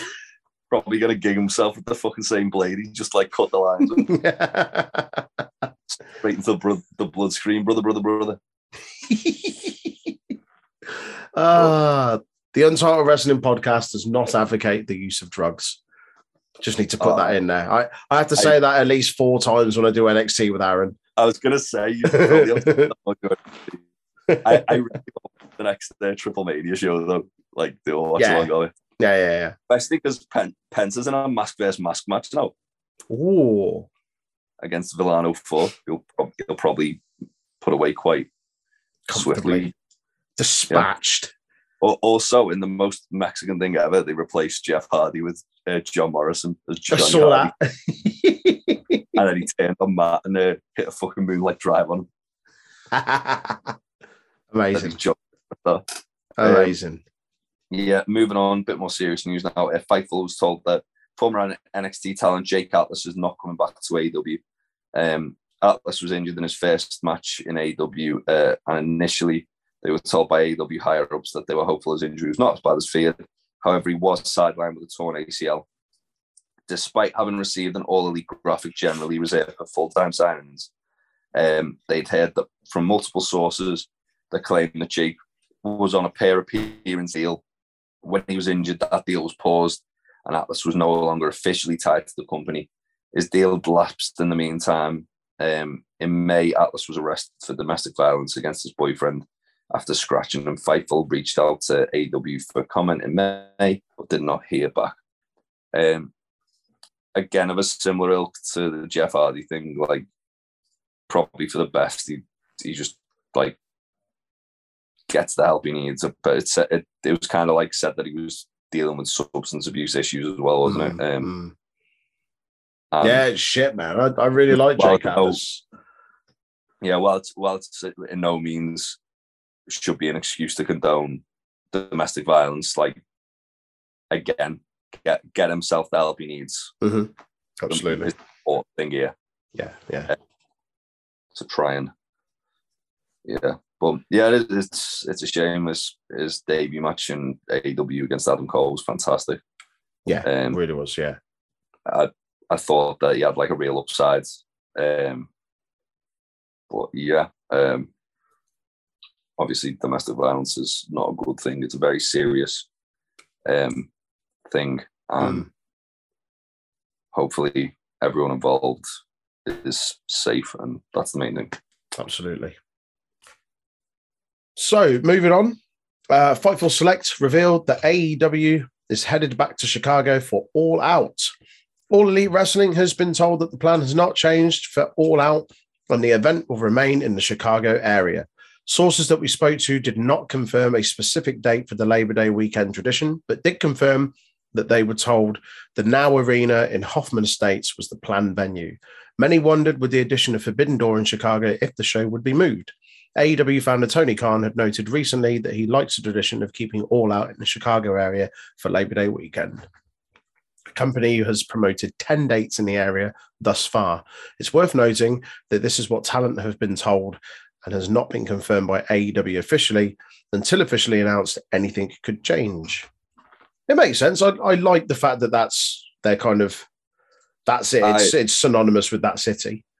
Yeah, I was giving a lot of thought to this because at first I was kind of like, well, that's a bit meh, because I'd rather see them like move it like different locations every now and again. But then I think it's quite good because you've got an idea of where and when it's going to be. Yeah. So like if I said like, now I want to go to All Out next year, I'm fairly confident it would be Chicago. Labor Day weekend in Chicago. Yeah. So I could book the flight now and possibly get them cheaper than it would be if like a few months beforehand. Yeah. Yeah. That being said, I would like them to tour some of them. I know Full Gear, they tour, don't they? And Revolution's usually in Orlando or in Florida. Double or Nothing's usually in Vegas. So there's one that they tour at least. Give us that one over here, shitbags. I think they're talking about doing like a special over here, aren't they? Yeah. Like one of the when they do like the loaded cards for like Dynamite, like similar to like Grand Slam. Yeah, but just give us a pay-per-view. Come on. Yeah. Although to be fair, as I say, if it's like of the same level of Grand Slam, it's like a mini pay-per-view. Like being in attendance at it would still be like being at a pay-per-view. All that's to see when. Sorry, go on. I was going to say Grand Slam last year. They shot it like it was a pay-per-view. True. They just like broke it up for TV. Yeah. All that's the same weekend as Clash at the Castle, isn't it? At the moment, it seems like it's going to be the same day. Oh. Yeah. All right. Yeah. So that's the last bit of AEW news. However, let's do a wee preview of a little event that's coming up this coming weekend. Just a little one. Forbidden Door. Depending on our state after Rammstein, we may do some kind of live stream for it from We'll yours. fucking try, won't we? We'll see. See what we can get through. Is your brother going to watch it? Is he into wrestling? He is not really into wrestling. Right. He'll probably go to bed and get a good night's sleep. Fair. Me, you'll sit up and watch it like fucking miscreants we are. So yeah, let's start from the bottom and work our way up. So the AEW All Atlantic Championship Finals. This is going to be I didn't realize this was a fatal four-way until we did the AEW review last week. No, nor did I. It was only when Big Tasty went, "Oh yeah, that's like going to be a four-way." I was like, "Is it?" I thought it was going to be semis and then a one-on-one. I think four much better though. Fuck yeah, especially with who's in it. Well, Pac versus Miro versus the winner of Malachi Black and Penta Oscuro, probably Malachi Black, given what we were talking about before, versus the winner of Tomohiro Ishii and Clark Connors, again, probably Tomohiro Ishii. That'll be slap. Who do you see winning that? I know who my pick is. I'm torn between Pac and Miro. It's Miro for me. So me and Big Tasty spoke about this. Miro makes the most sense, but then also Ishii would make sense in a sense that they can have it where it's being defended like as a traveling championship in Japan, and then they have to send they can send talent over to wrestle on Japan shows. Could send Hook to try if they really wanted. Could send Hook. Hook's wrestling Clark Connors on Rampage next week. Is he? Yeah. Sweet. Yeah, that makes match me think is going to be fucking awesome. Yeah, makes me think maybe Clark Connors isn't going to beat Ishii if he's getting fed to Hook. Yeah. Did you see Pac's promo? Did he put with Penta Malachi Black this week as well? No. He just said, Penta's going to send you back to the Netherlands. And then he called him, let me just get the actual quote because Big Tasty put on Discord. He called him a strange dangly creep. But obviously more Geordie. More Geordie. Fueled on Greg's. Creep. Yeah, that match is going to fucking slap though. I'm looking forward to that. Yeah. Next up, we've got Chris Jericho, Minoru Suzuki, and Sammy Guevara versus Eddie Kingston, Wheeler Yuta, and Shota Umino. Where has that match come from? What's Minoru Suzuki teaming with Chris Jericho and Sammy Guevara for? So Sammy Guevara joined the Jericho Appreciation Society this week. I saw that because he came out dressed as fake fucking Fuego, didn't he? Yeah, and then when who did Jericho attack? Jericho attacked someone, right. And I want to say it was Eddie. Because of course it was. Either way, Jericho attacked somebody who was tied to it, and then Eddie and Eddie, Proud and Powerful, and Mox, was it Mox? No, Yuta, sorry, came out, made the save, and then Suzuki-gun interfered on behalf. So El Desperado and Lance Archer interfered on behalf of Jericho, and then Jericho said that the Jericho Appreciation Society have come to some kind of talent agreement with Suzuki-gun. Right. Going to be working together at Forbidden Door, and the reason Shota Umino's in it is because he was, when Mox debuted in New Japan, he wrestled him in his second match, and Mox claimed Shota as a young boy, right. study, and then Shota basically came out as a mini Mox. Nice. Yeah, that's cool. I like that. Shota's awesome. But yeah, that'd be a pretty fun match. Do you know what else is going to be a fun match? The next one. Yes, boy. So winner takes all IWGP Heavyweight Tag Team Champions and Ring of Honor Tag Team Championships. FTR Roppongi Vice versus Roppongi Vice versus Jeff Cobb and the Great O'Khan. Christ.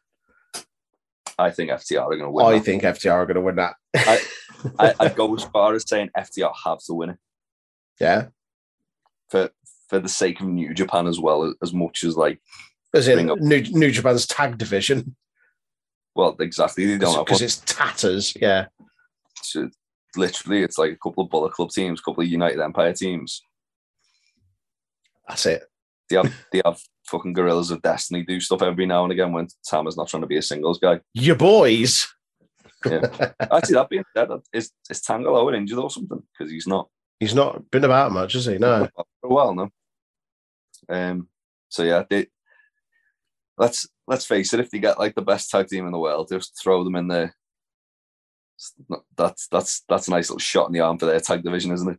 Yeah. I'm quite surprised that Aussie Open weren't put into this match as well, because they've been featured prominently on Dynamite than Cobb and the Great O'Khan. Definitely. Sticking with the United Empire, the IWGP US Championship, Will Ospreay defends against freshly squeezed Orange Cassidy.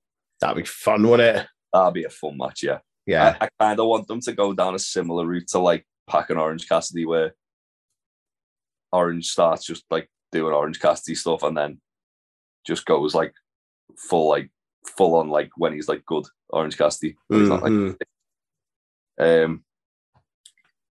Next we got the AW Women's Championship, Thunder Rosa versus Tony Storm. That fuck. I mean, it will, but I thought it was Forbidden Door. They're both in the same promotion. Why didn't you just get anyone from Stardom in?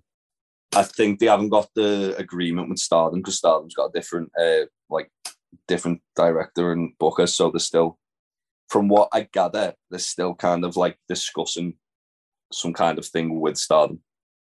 I thought Stardom were owned by New Japan. They're owned by the same parent company, Bushiroad. Oh. And they're two separate companies within. Oh. Which is why they do like the occasional crossover where like they'll do like a Stardom match on Wrestle Kingdom.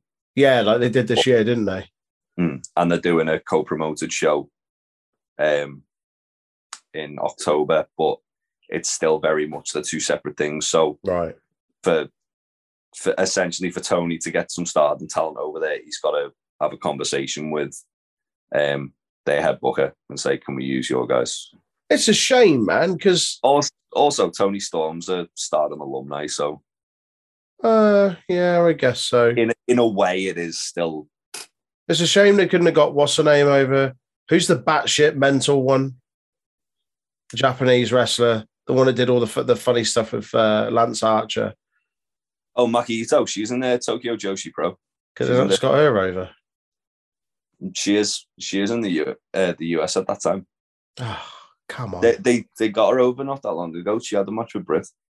It's, for me, like it's a good card, but for me, it's like, and it's not me shitting on the women's division. That's the most disappointing one on there. I'm like, everything else, it's a proper crossover.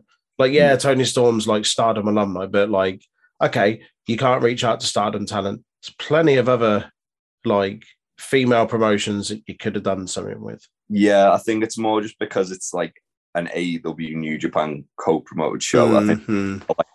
Yeah, I guess that's the compromise in that Tony Storm. Because realistically, you know, they should get from Stardom to face Thunder Rosa. Who? Kairi Hojo. Oh, aye. Just get Kairi in there. Okay. That'd fuck. Yeah.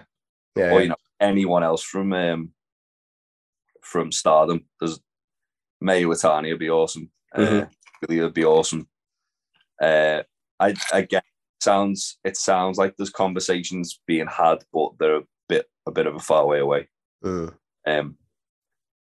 I think I seem to remember from when we covered it a few weeks ago that Stardom really want to be able to like use Jamie Hayter and Tony Storm. So guessing them putting a Tony Storm match on the card is their kind of like extending the olive branch. So, yeah. Oh look, Tony Storm's on this co-promote show.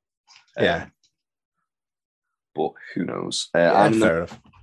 The main event, the AEW Interim World Championship, Jon Moxley versus Hiroshi Tanahashi. Go Ace! Go Ace! This is a match that has been meant to have been happening since All Out of last year. Yeah, man.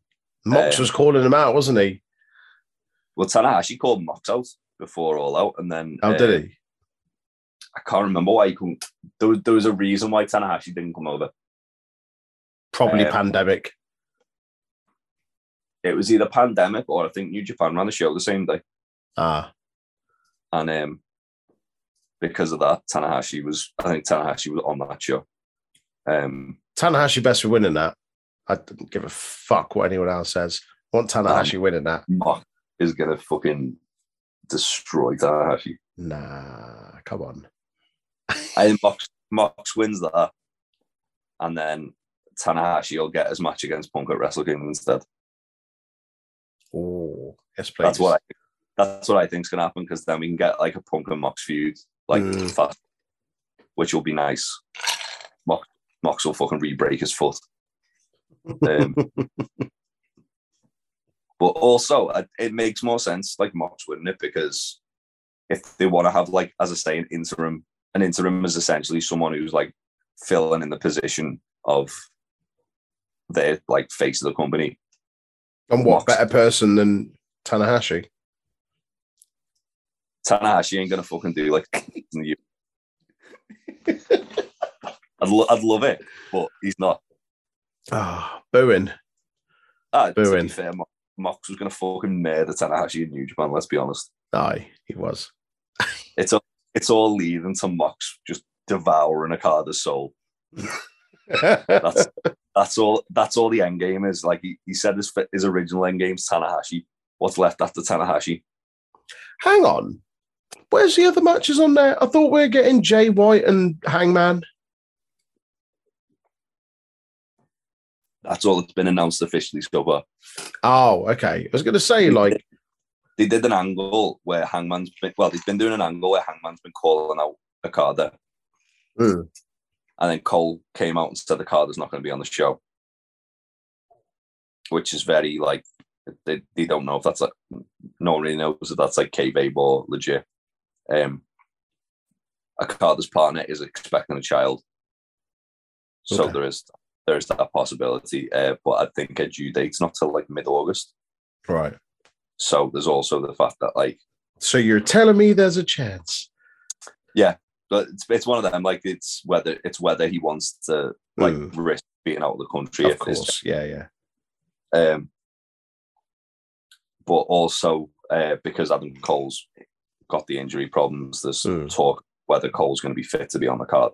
Right. So they've left it as a bit of an unanswered question where Jay White said it's not going to be Hangman, and Jay White said it's not going to be Adam Cole. But then Hangman said he still wants to face Okada regardless of who the champion. So fair enough. There's a possibility that Okada could just show up, Rainmaker Hangman into the fucking NetherRealm, and then you get that. Or there's the other possibility they might do Jay White and Adam Cole versus Hangman and Okada. Oh, aye, maybe. And build up to Hangman and Okada at the next Forbidden Door show. Because they seem to think this is going to be like a regular occurring thing. That would be nice.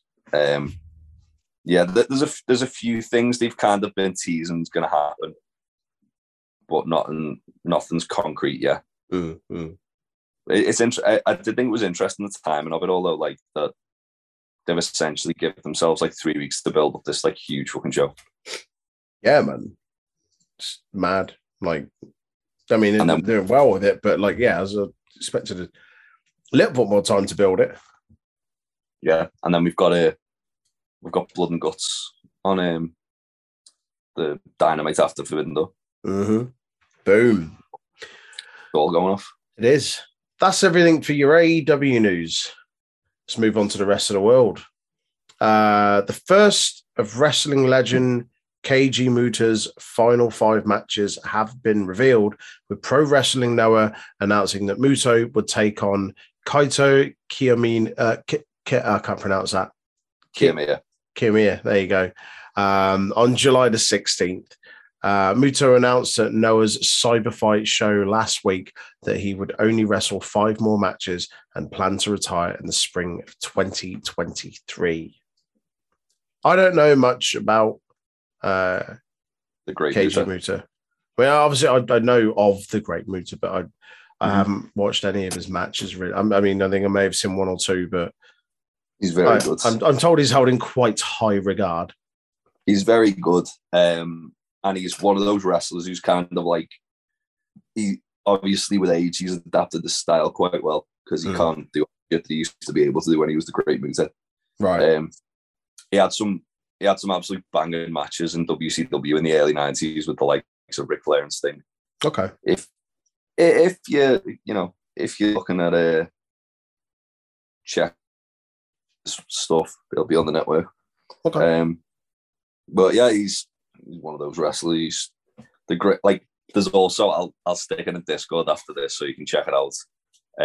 He's got like one of the most ridiculous entrances that's ever happened, and it's fucking incredible. When he was but I'd be intrigued to see if he has one more match as the Great Muta, because the Great Muta is kind of more like his demon version of the character, if you will.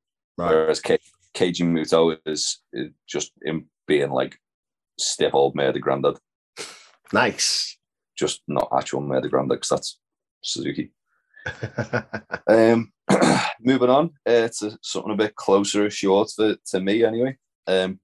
TNT Extreme Wrestling announced that all 8 participants to their Project X tournament, which is set to take place July the 21st at the Camp in Fairness.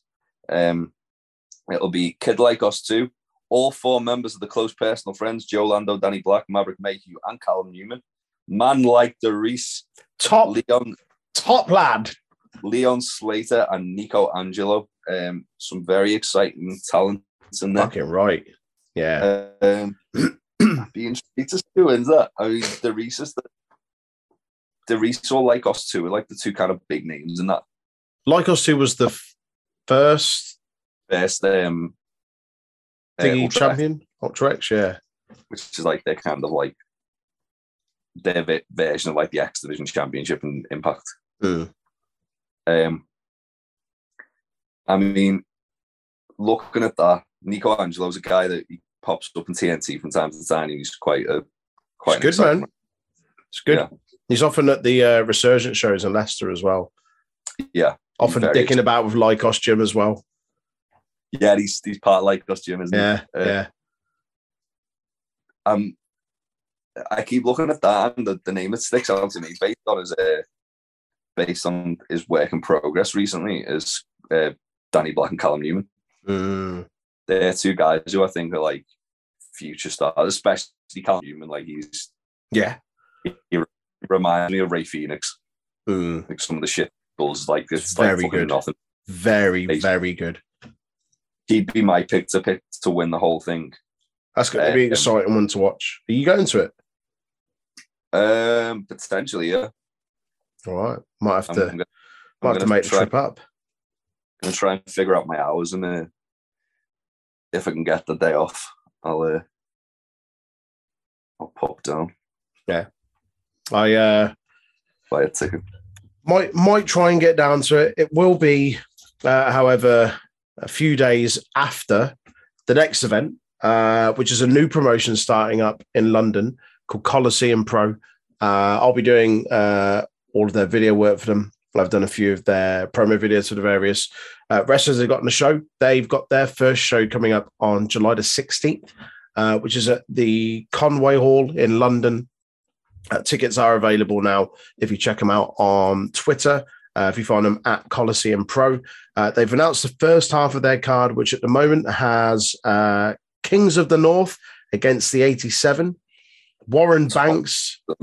Yeah, man. Warren Banks against Sheik Al-Sham. Harley Hudson against L.A. Taylor. And Yestin Reese against the Jack Stack Daddy Shreddy. Oh, rest in peace, Yestin Reese. Shreddy. It's Shreddy's world. We all just live in it. Even against the alpha male, yeah? Oh, yeah. Shreddy will fucking prove that he's the alpha. The king of the jungle. He'll go fucking big game hunting, mate. He'll come out dressed like Van Pelt from fucking Jumanji. But yeah, that's shaping up to be a really good show. As I say, first half of the card has been announced so far. Second half of the card coming in the next week or two, and that's on July the 16th, Conway Hall in London, Coliseum Pro. Do check them out. Really, really exciting upcoming promotion. There's a lot of exciting promotions that are starting up, like Sovereign Pro as well. Mm-hmm. And obviously the resurgence of 1PW announced their Ruby Soho versus Session Moth Martina the other day. Nice. And also friend of the podcast, Lizzie Evo versus Mickey James. Oh, is that the one that's up in Doncaster? It is. Yeah. Because the Sovereign Pro one's the same day and it's in Manchester. And it's got Kid Bandit on, and I really want to see Kid Bandit before they potentially retire or step away for a bit. I think I'm going to choose that one over because big Kid Bandit fan. Nice. Yeah, moving on. Some more UK wrestling news. Another show I'm weighing up if I'm going to be able to go to. On the 24th of July, Progress Wrestling presents 24/7 Chapter 136. They've announced the first two matches. Charles Crowley versus Maggot, after we saw them having the little waltz. Aye. Super strong style, yeah. Strong style 16. That's nice. Yeah. And the return of the men's Thunder Bastard match. We had the women's Thunder Bastard earlier in the year, didn't we? When we went, I choose you. Yep.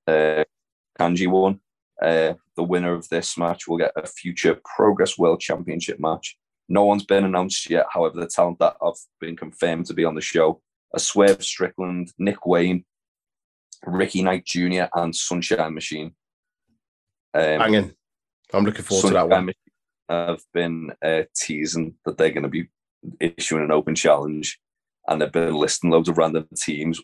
But one that stuck out to me that both of them said was Santana and Ortiz. Can you imagine? Santana and Ortiz have wrestled in Progress before. Yeah, they wrestled what is widely regarded as the best Progress match ever, which was them versus Gresham and Chris Brooks. Damn. Yeah. Nice. I'd love to see Sunshine Machine versus Santana and Ortiz. Fucking right, man. That'd absolutely fun. Yeah. I'm looking forward to that show. I got my ticket as soon as they announced it, so definitely going to that. Did you, pal? Aye, I did, pal. I'm gonna see how my funds are. Yeah.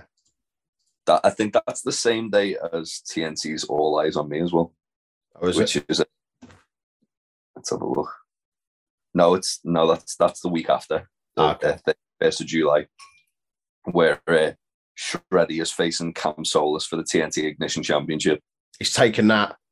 Oh, he's going to eat Cameron alive. Big fan of Cam Solis, but he's in danger. They're also doing a fatal 4-way number one contenders match. Big Guns Joe versus Simon Miller versus Chase Alexander versus RPD. Boom. So that'll be fun. Absolutely. I have got a couple more independent shows around the UK, which I've literally just added as we've gone through this. They've just recently announced their Resurgence Rumble, which is happening on the 6th of August, and that's at the Y Theatre in Leicester. If you don't know of Wrestling Resurgence, check them out. I think majority of their matches are free on YouTube, and they are a superb Midlands-based promotion. I've worked closely with them on a few occasions. Some of the very best talent in the UK and beyond have wrestled at their shows and do regularly wrestle at their shows. So yeah, they've got a Rumble event coming up. They've also just released a poster and a shirt, accompanying shirt to go with it, which is a stunning piece of artwork designed by a guy called Alec Hugill. You can grab that on their website. It's a really good bit of artwork. Check them out at Wrestling Resurgence. As I say, they've got their Rumble event. They've also got one that they have announced, I think, for November, so a bit later in the year. And obviously, when we know more of that card, we'll let you know. But tickets for both of those are available, and that show in November is called a Requiem for Resurgence. So yeah, really, really good sort of performance theatre-led wrestling in the East Midlands. Definitely want to try and get to one of their shows at some point this year. Yeah, do so. Absolutely. Or in the next 12 months at least, definitely. Yeah. Them and North Wrestling are the two that are on my kind of radar that I really want to get to a show. Yeah, for sure. Definitely. What have we got finally then, mate? Well, we've got two bits actually, Troy. Oh, we have, pal. Yeah. Let's talk about some... Oh, shit. Just accidentally... Some old shit. Bear with me. I've just removed the link. I've got it up here. I can go. I can read it out if you want. Yeah, go ahead. We've got the results of New Japan Pro Wrestling's Dominion pay-per-view from the 12th of June. The United Empire, TJP, Francisco Akira, and Aaron Hanare defeated Hiroshi Tenzan, Master Wato, and Rizuki Taguchi. Bullet Club, consisting of Ace Austin, El Fantasmo, and Tajiri Ishimori, defeated Los Ingobernables, consisting of Tetsuya Naito, Al Hapon, whatever, Tetsuya Naito, Bushi, and Hiromu Takahashi. Toru Yano defeated Doc Gallows for the Never Openweight 6-man Tag Team Championship. House of Torture, Evil Show, and Yujihiro Takahashi defeated and to retain the 6-man tag championships. They defeated Suzuki-gun, the team of Yoshinobu Kanemaru, El Desperado, and Zack Sabre Jr. For the IWGP Tag Team Championships, United Empire, Jeff Cobb, and the Great O'Khan defeated Bullet Club, team consisting of Chase Owens and Bad Luck Fale, to win the titles. Didn't they only have them for like a month or so? Yeah, they've been hot shotting it between those two for about 2-3 months now. Okay, right. Also, as well, after the Never Open Weight 6-man match, Zack Sabre Jr. did call up Bryan Danielson. He did. For Forbidden Door, which provided Danielson is fit, I assume we'll get announced this week. Yes, please, and thank you. Speaking of after the match incidents, Rocky Romero then tried and failed to attack the United Empire after that IWGP Tag Team Championship match. The participants were then announced for the New Japan G1 Climax 32 tournament, which we will get to in a moment. Sticking with the Dominion results, though, for the interim AEW World Title Eliminator, Hiroshi Tanahashi defeated Haruki Goto to advance, where, as we discussed earlier, he'll be facing John Moxley. I would have quite liked to have seen Goto versus Mox. We got that down the line somewhere. Yeah? Fuck. Goto's awesome. Yeah, man. The King of Pro Wrestling 2022 Provisional Trophy 10-minute and limited pinfall scramble match. Shingo Takagi defeated Taichi 11-10. I need to watch that. Do you reckon that was just 10 minutes of roll-ups? Yeah. Then Shingo just murdered with like a fucking bomber or something. Yes, please. All of that. For the Never Openweight Championship, Carl Anderson defeated Tama Tonga to win the title. IWGP United... Pardon? All the belts going to the Bullet Club. The Bullet Club. The Damon. The IWGP United States... I can't believe you've done this. The IWGP United States Championship, Will Ospreay defeated Sonata to win the vacant title, which again, as we discussed earlier, at Forbidden Door, he will be defending against freshly squeezed Orange Cassidy. And in the main event, of Chaos. Of Chaos. Yes, he is. In the main event, for the IWGP World Heavyweight Championship, Jay White defeated Kazuchika Okada to win the title. Shit, son. Switchblades era, man. Shit, son. Angry Kiwi noises. Angry Kiwi noises. This is the Switchblades era. I am the catalyst. Jay White. But yeah, it sounds like it was a fucking great show. Jay White, what's interesting about it, which makes me think there's a potential that Okada could do like a 4-way or something with like Hangman Cole and Okada and Jay White. Jay White's only lost to Okada happened in America. Hey? The only time Jay White's ever lost to Okada was in America. Didn't Jay White and Okada face each other at the last Wrestle Kingdom? No, that was Jay White and... Oh, no. Was it Okada? No, Jay White was last Wrestle Kingdom. No, I thought he was, because he didn't do that interview afterwards where he was just like, yeah, I'm leaving. That was the year before, and it was Ibushi. Was it? Yeah. Who did Okada have at Wrestle Kingdom? Oh, was it Ospreay? It was Ospreay. Ospreay, which he beat with more than just one this time. Just more than one. More than one. Gained a slight bit of respect for him. So let him kick out with more than one Rainmaker. And then it was Okada versus Shingo, wasn't it? As well. Oh, shit. Yeah, it was. He beat Shingo on day 1, and then he beat Ospreay on day 2. Aye. Because remember, he hit the Rainmaker and Aaron was freaking out. Rainmaker! Thinking that it was over. He only needs just one. Just one. But yeah, the only time that Okada has beaten Jay White was when they did the New Japan Ring Supercard of Honor in Madison Square Garden. Oh, okay. The main event was Okada beating Jay White for the title. But I do think Jay White's second reign with that belt is going to be much, much longer than... Lengthy. Yeah, because his first reign was only like 2 months. Mm. Well, his only reign was only 2 months. Because essentially he beat Tanahashi beat Omega for it. Then he beat Tanahashi. And then he lost it to Okada.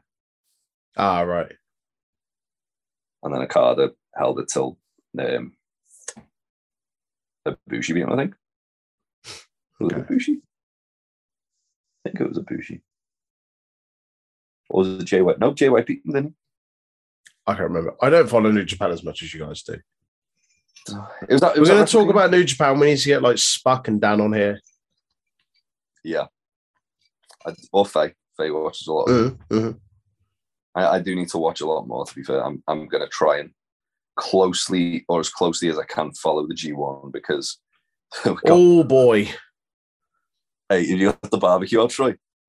That's some bangers. I've always got the barbecue ready, mate.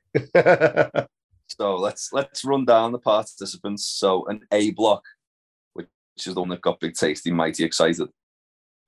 We've got the god of pro wrestling, Kazuchika Okada. We've got the sublime master thief, Toru Yano. We've got filthy Tom Lawler. And then we've got 4 horses for them to play with. Horse. We've got Jeff Cobb, Jonah, which apparently everyone like in the crowd in Dominion lost their shit when Jonah got announced. Really? Yeah, like everyone's like, oh fuck. Nice. Bad Luck Fale and the Mayor the Hawk Monster, Lance Archer.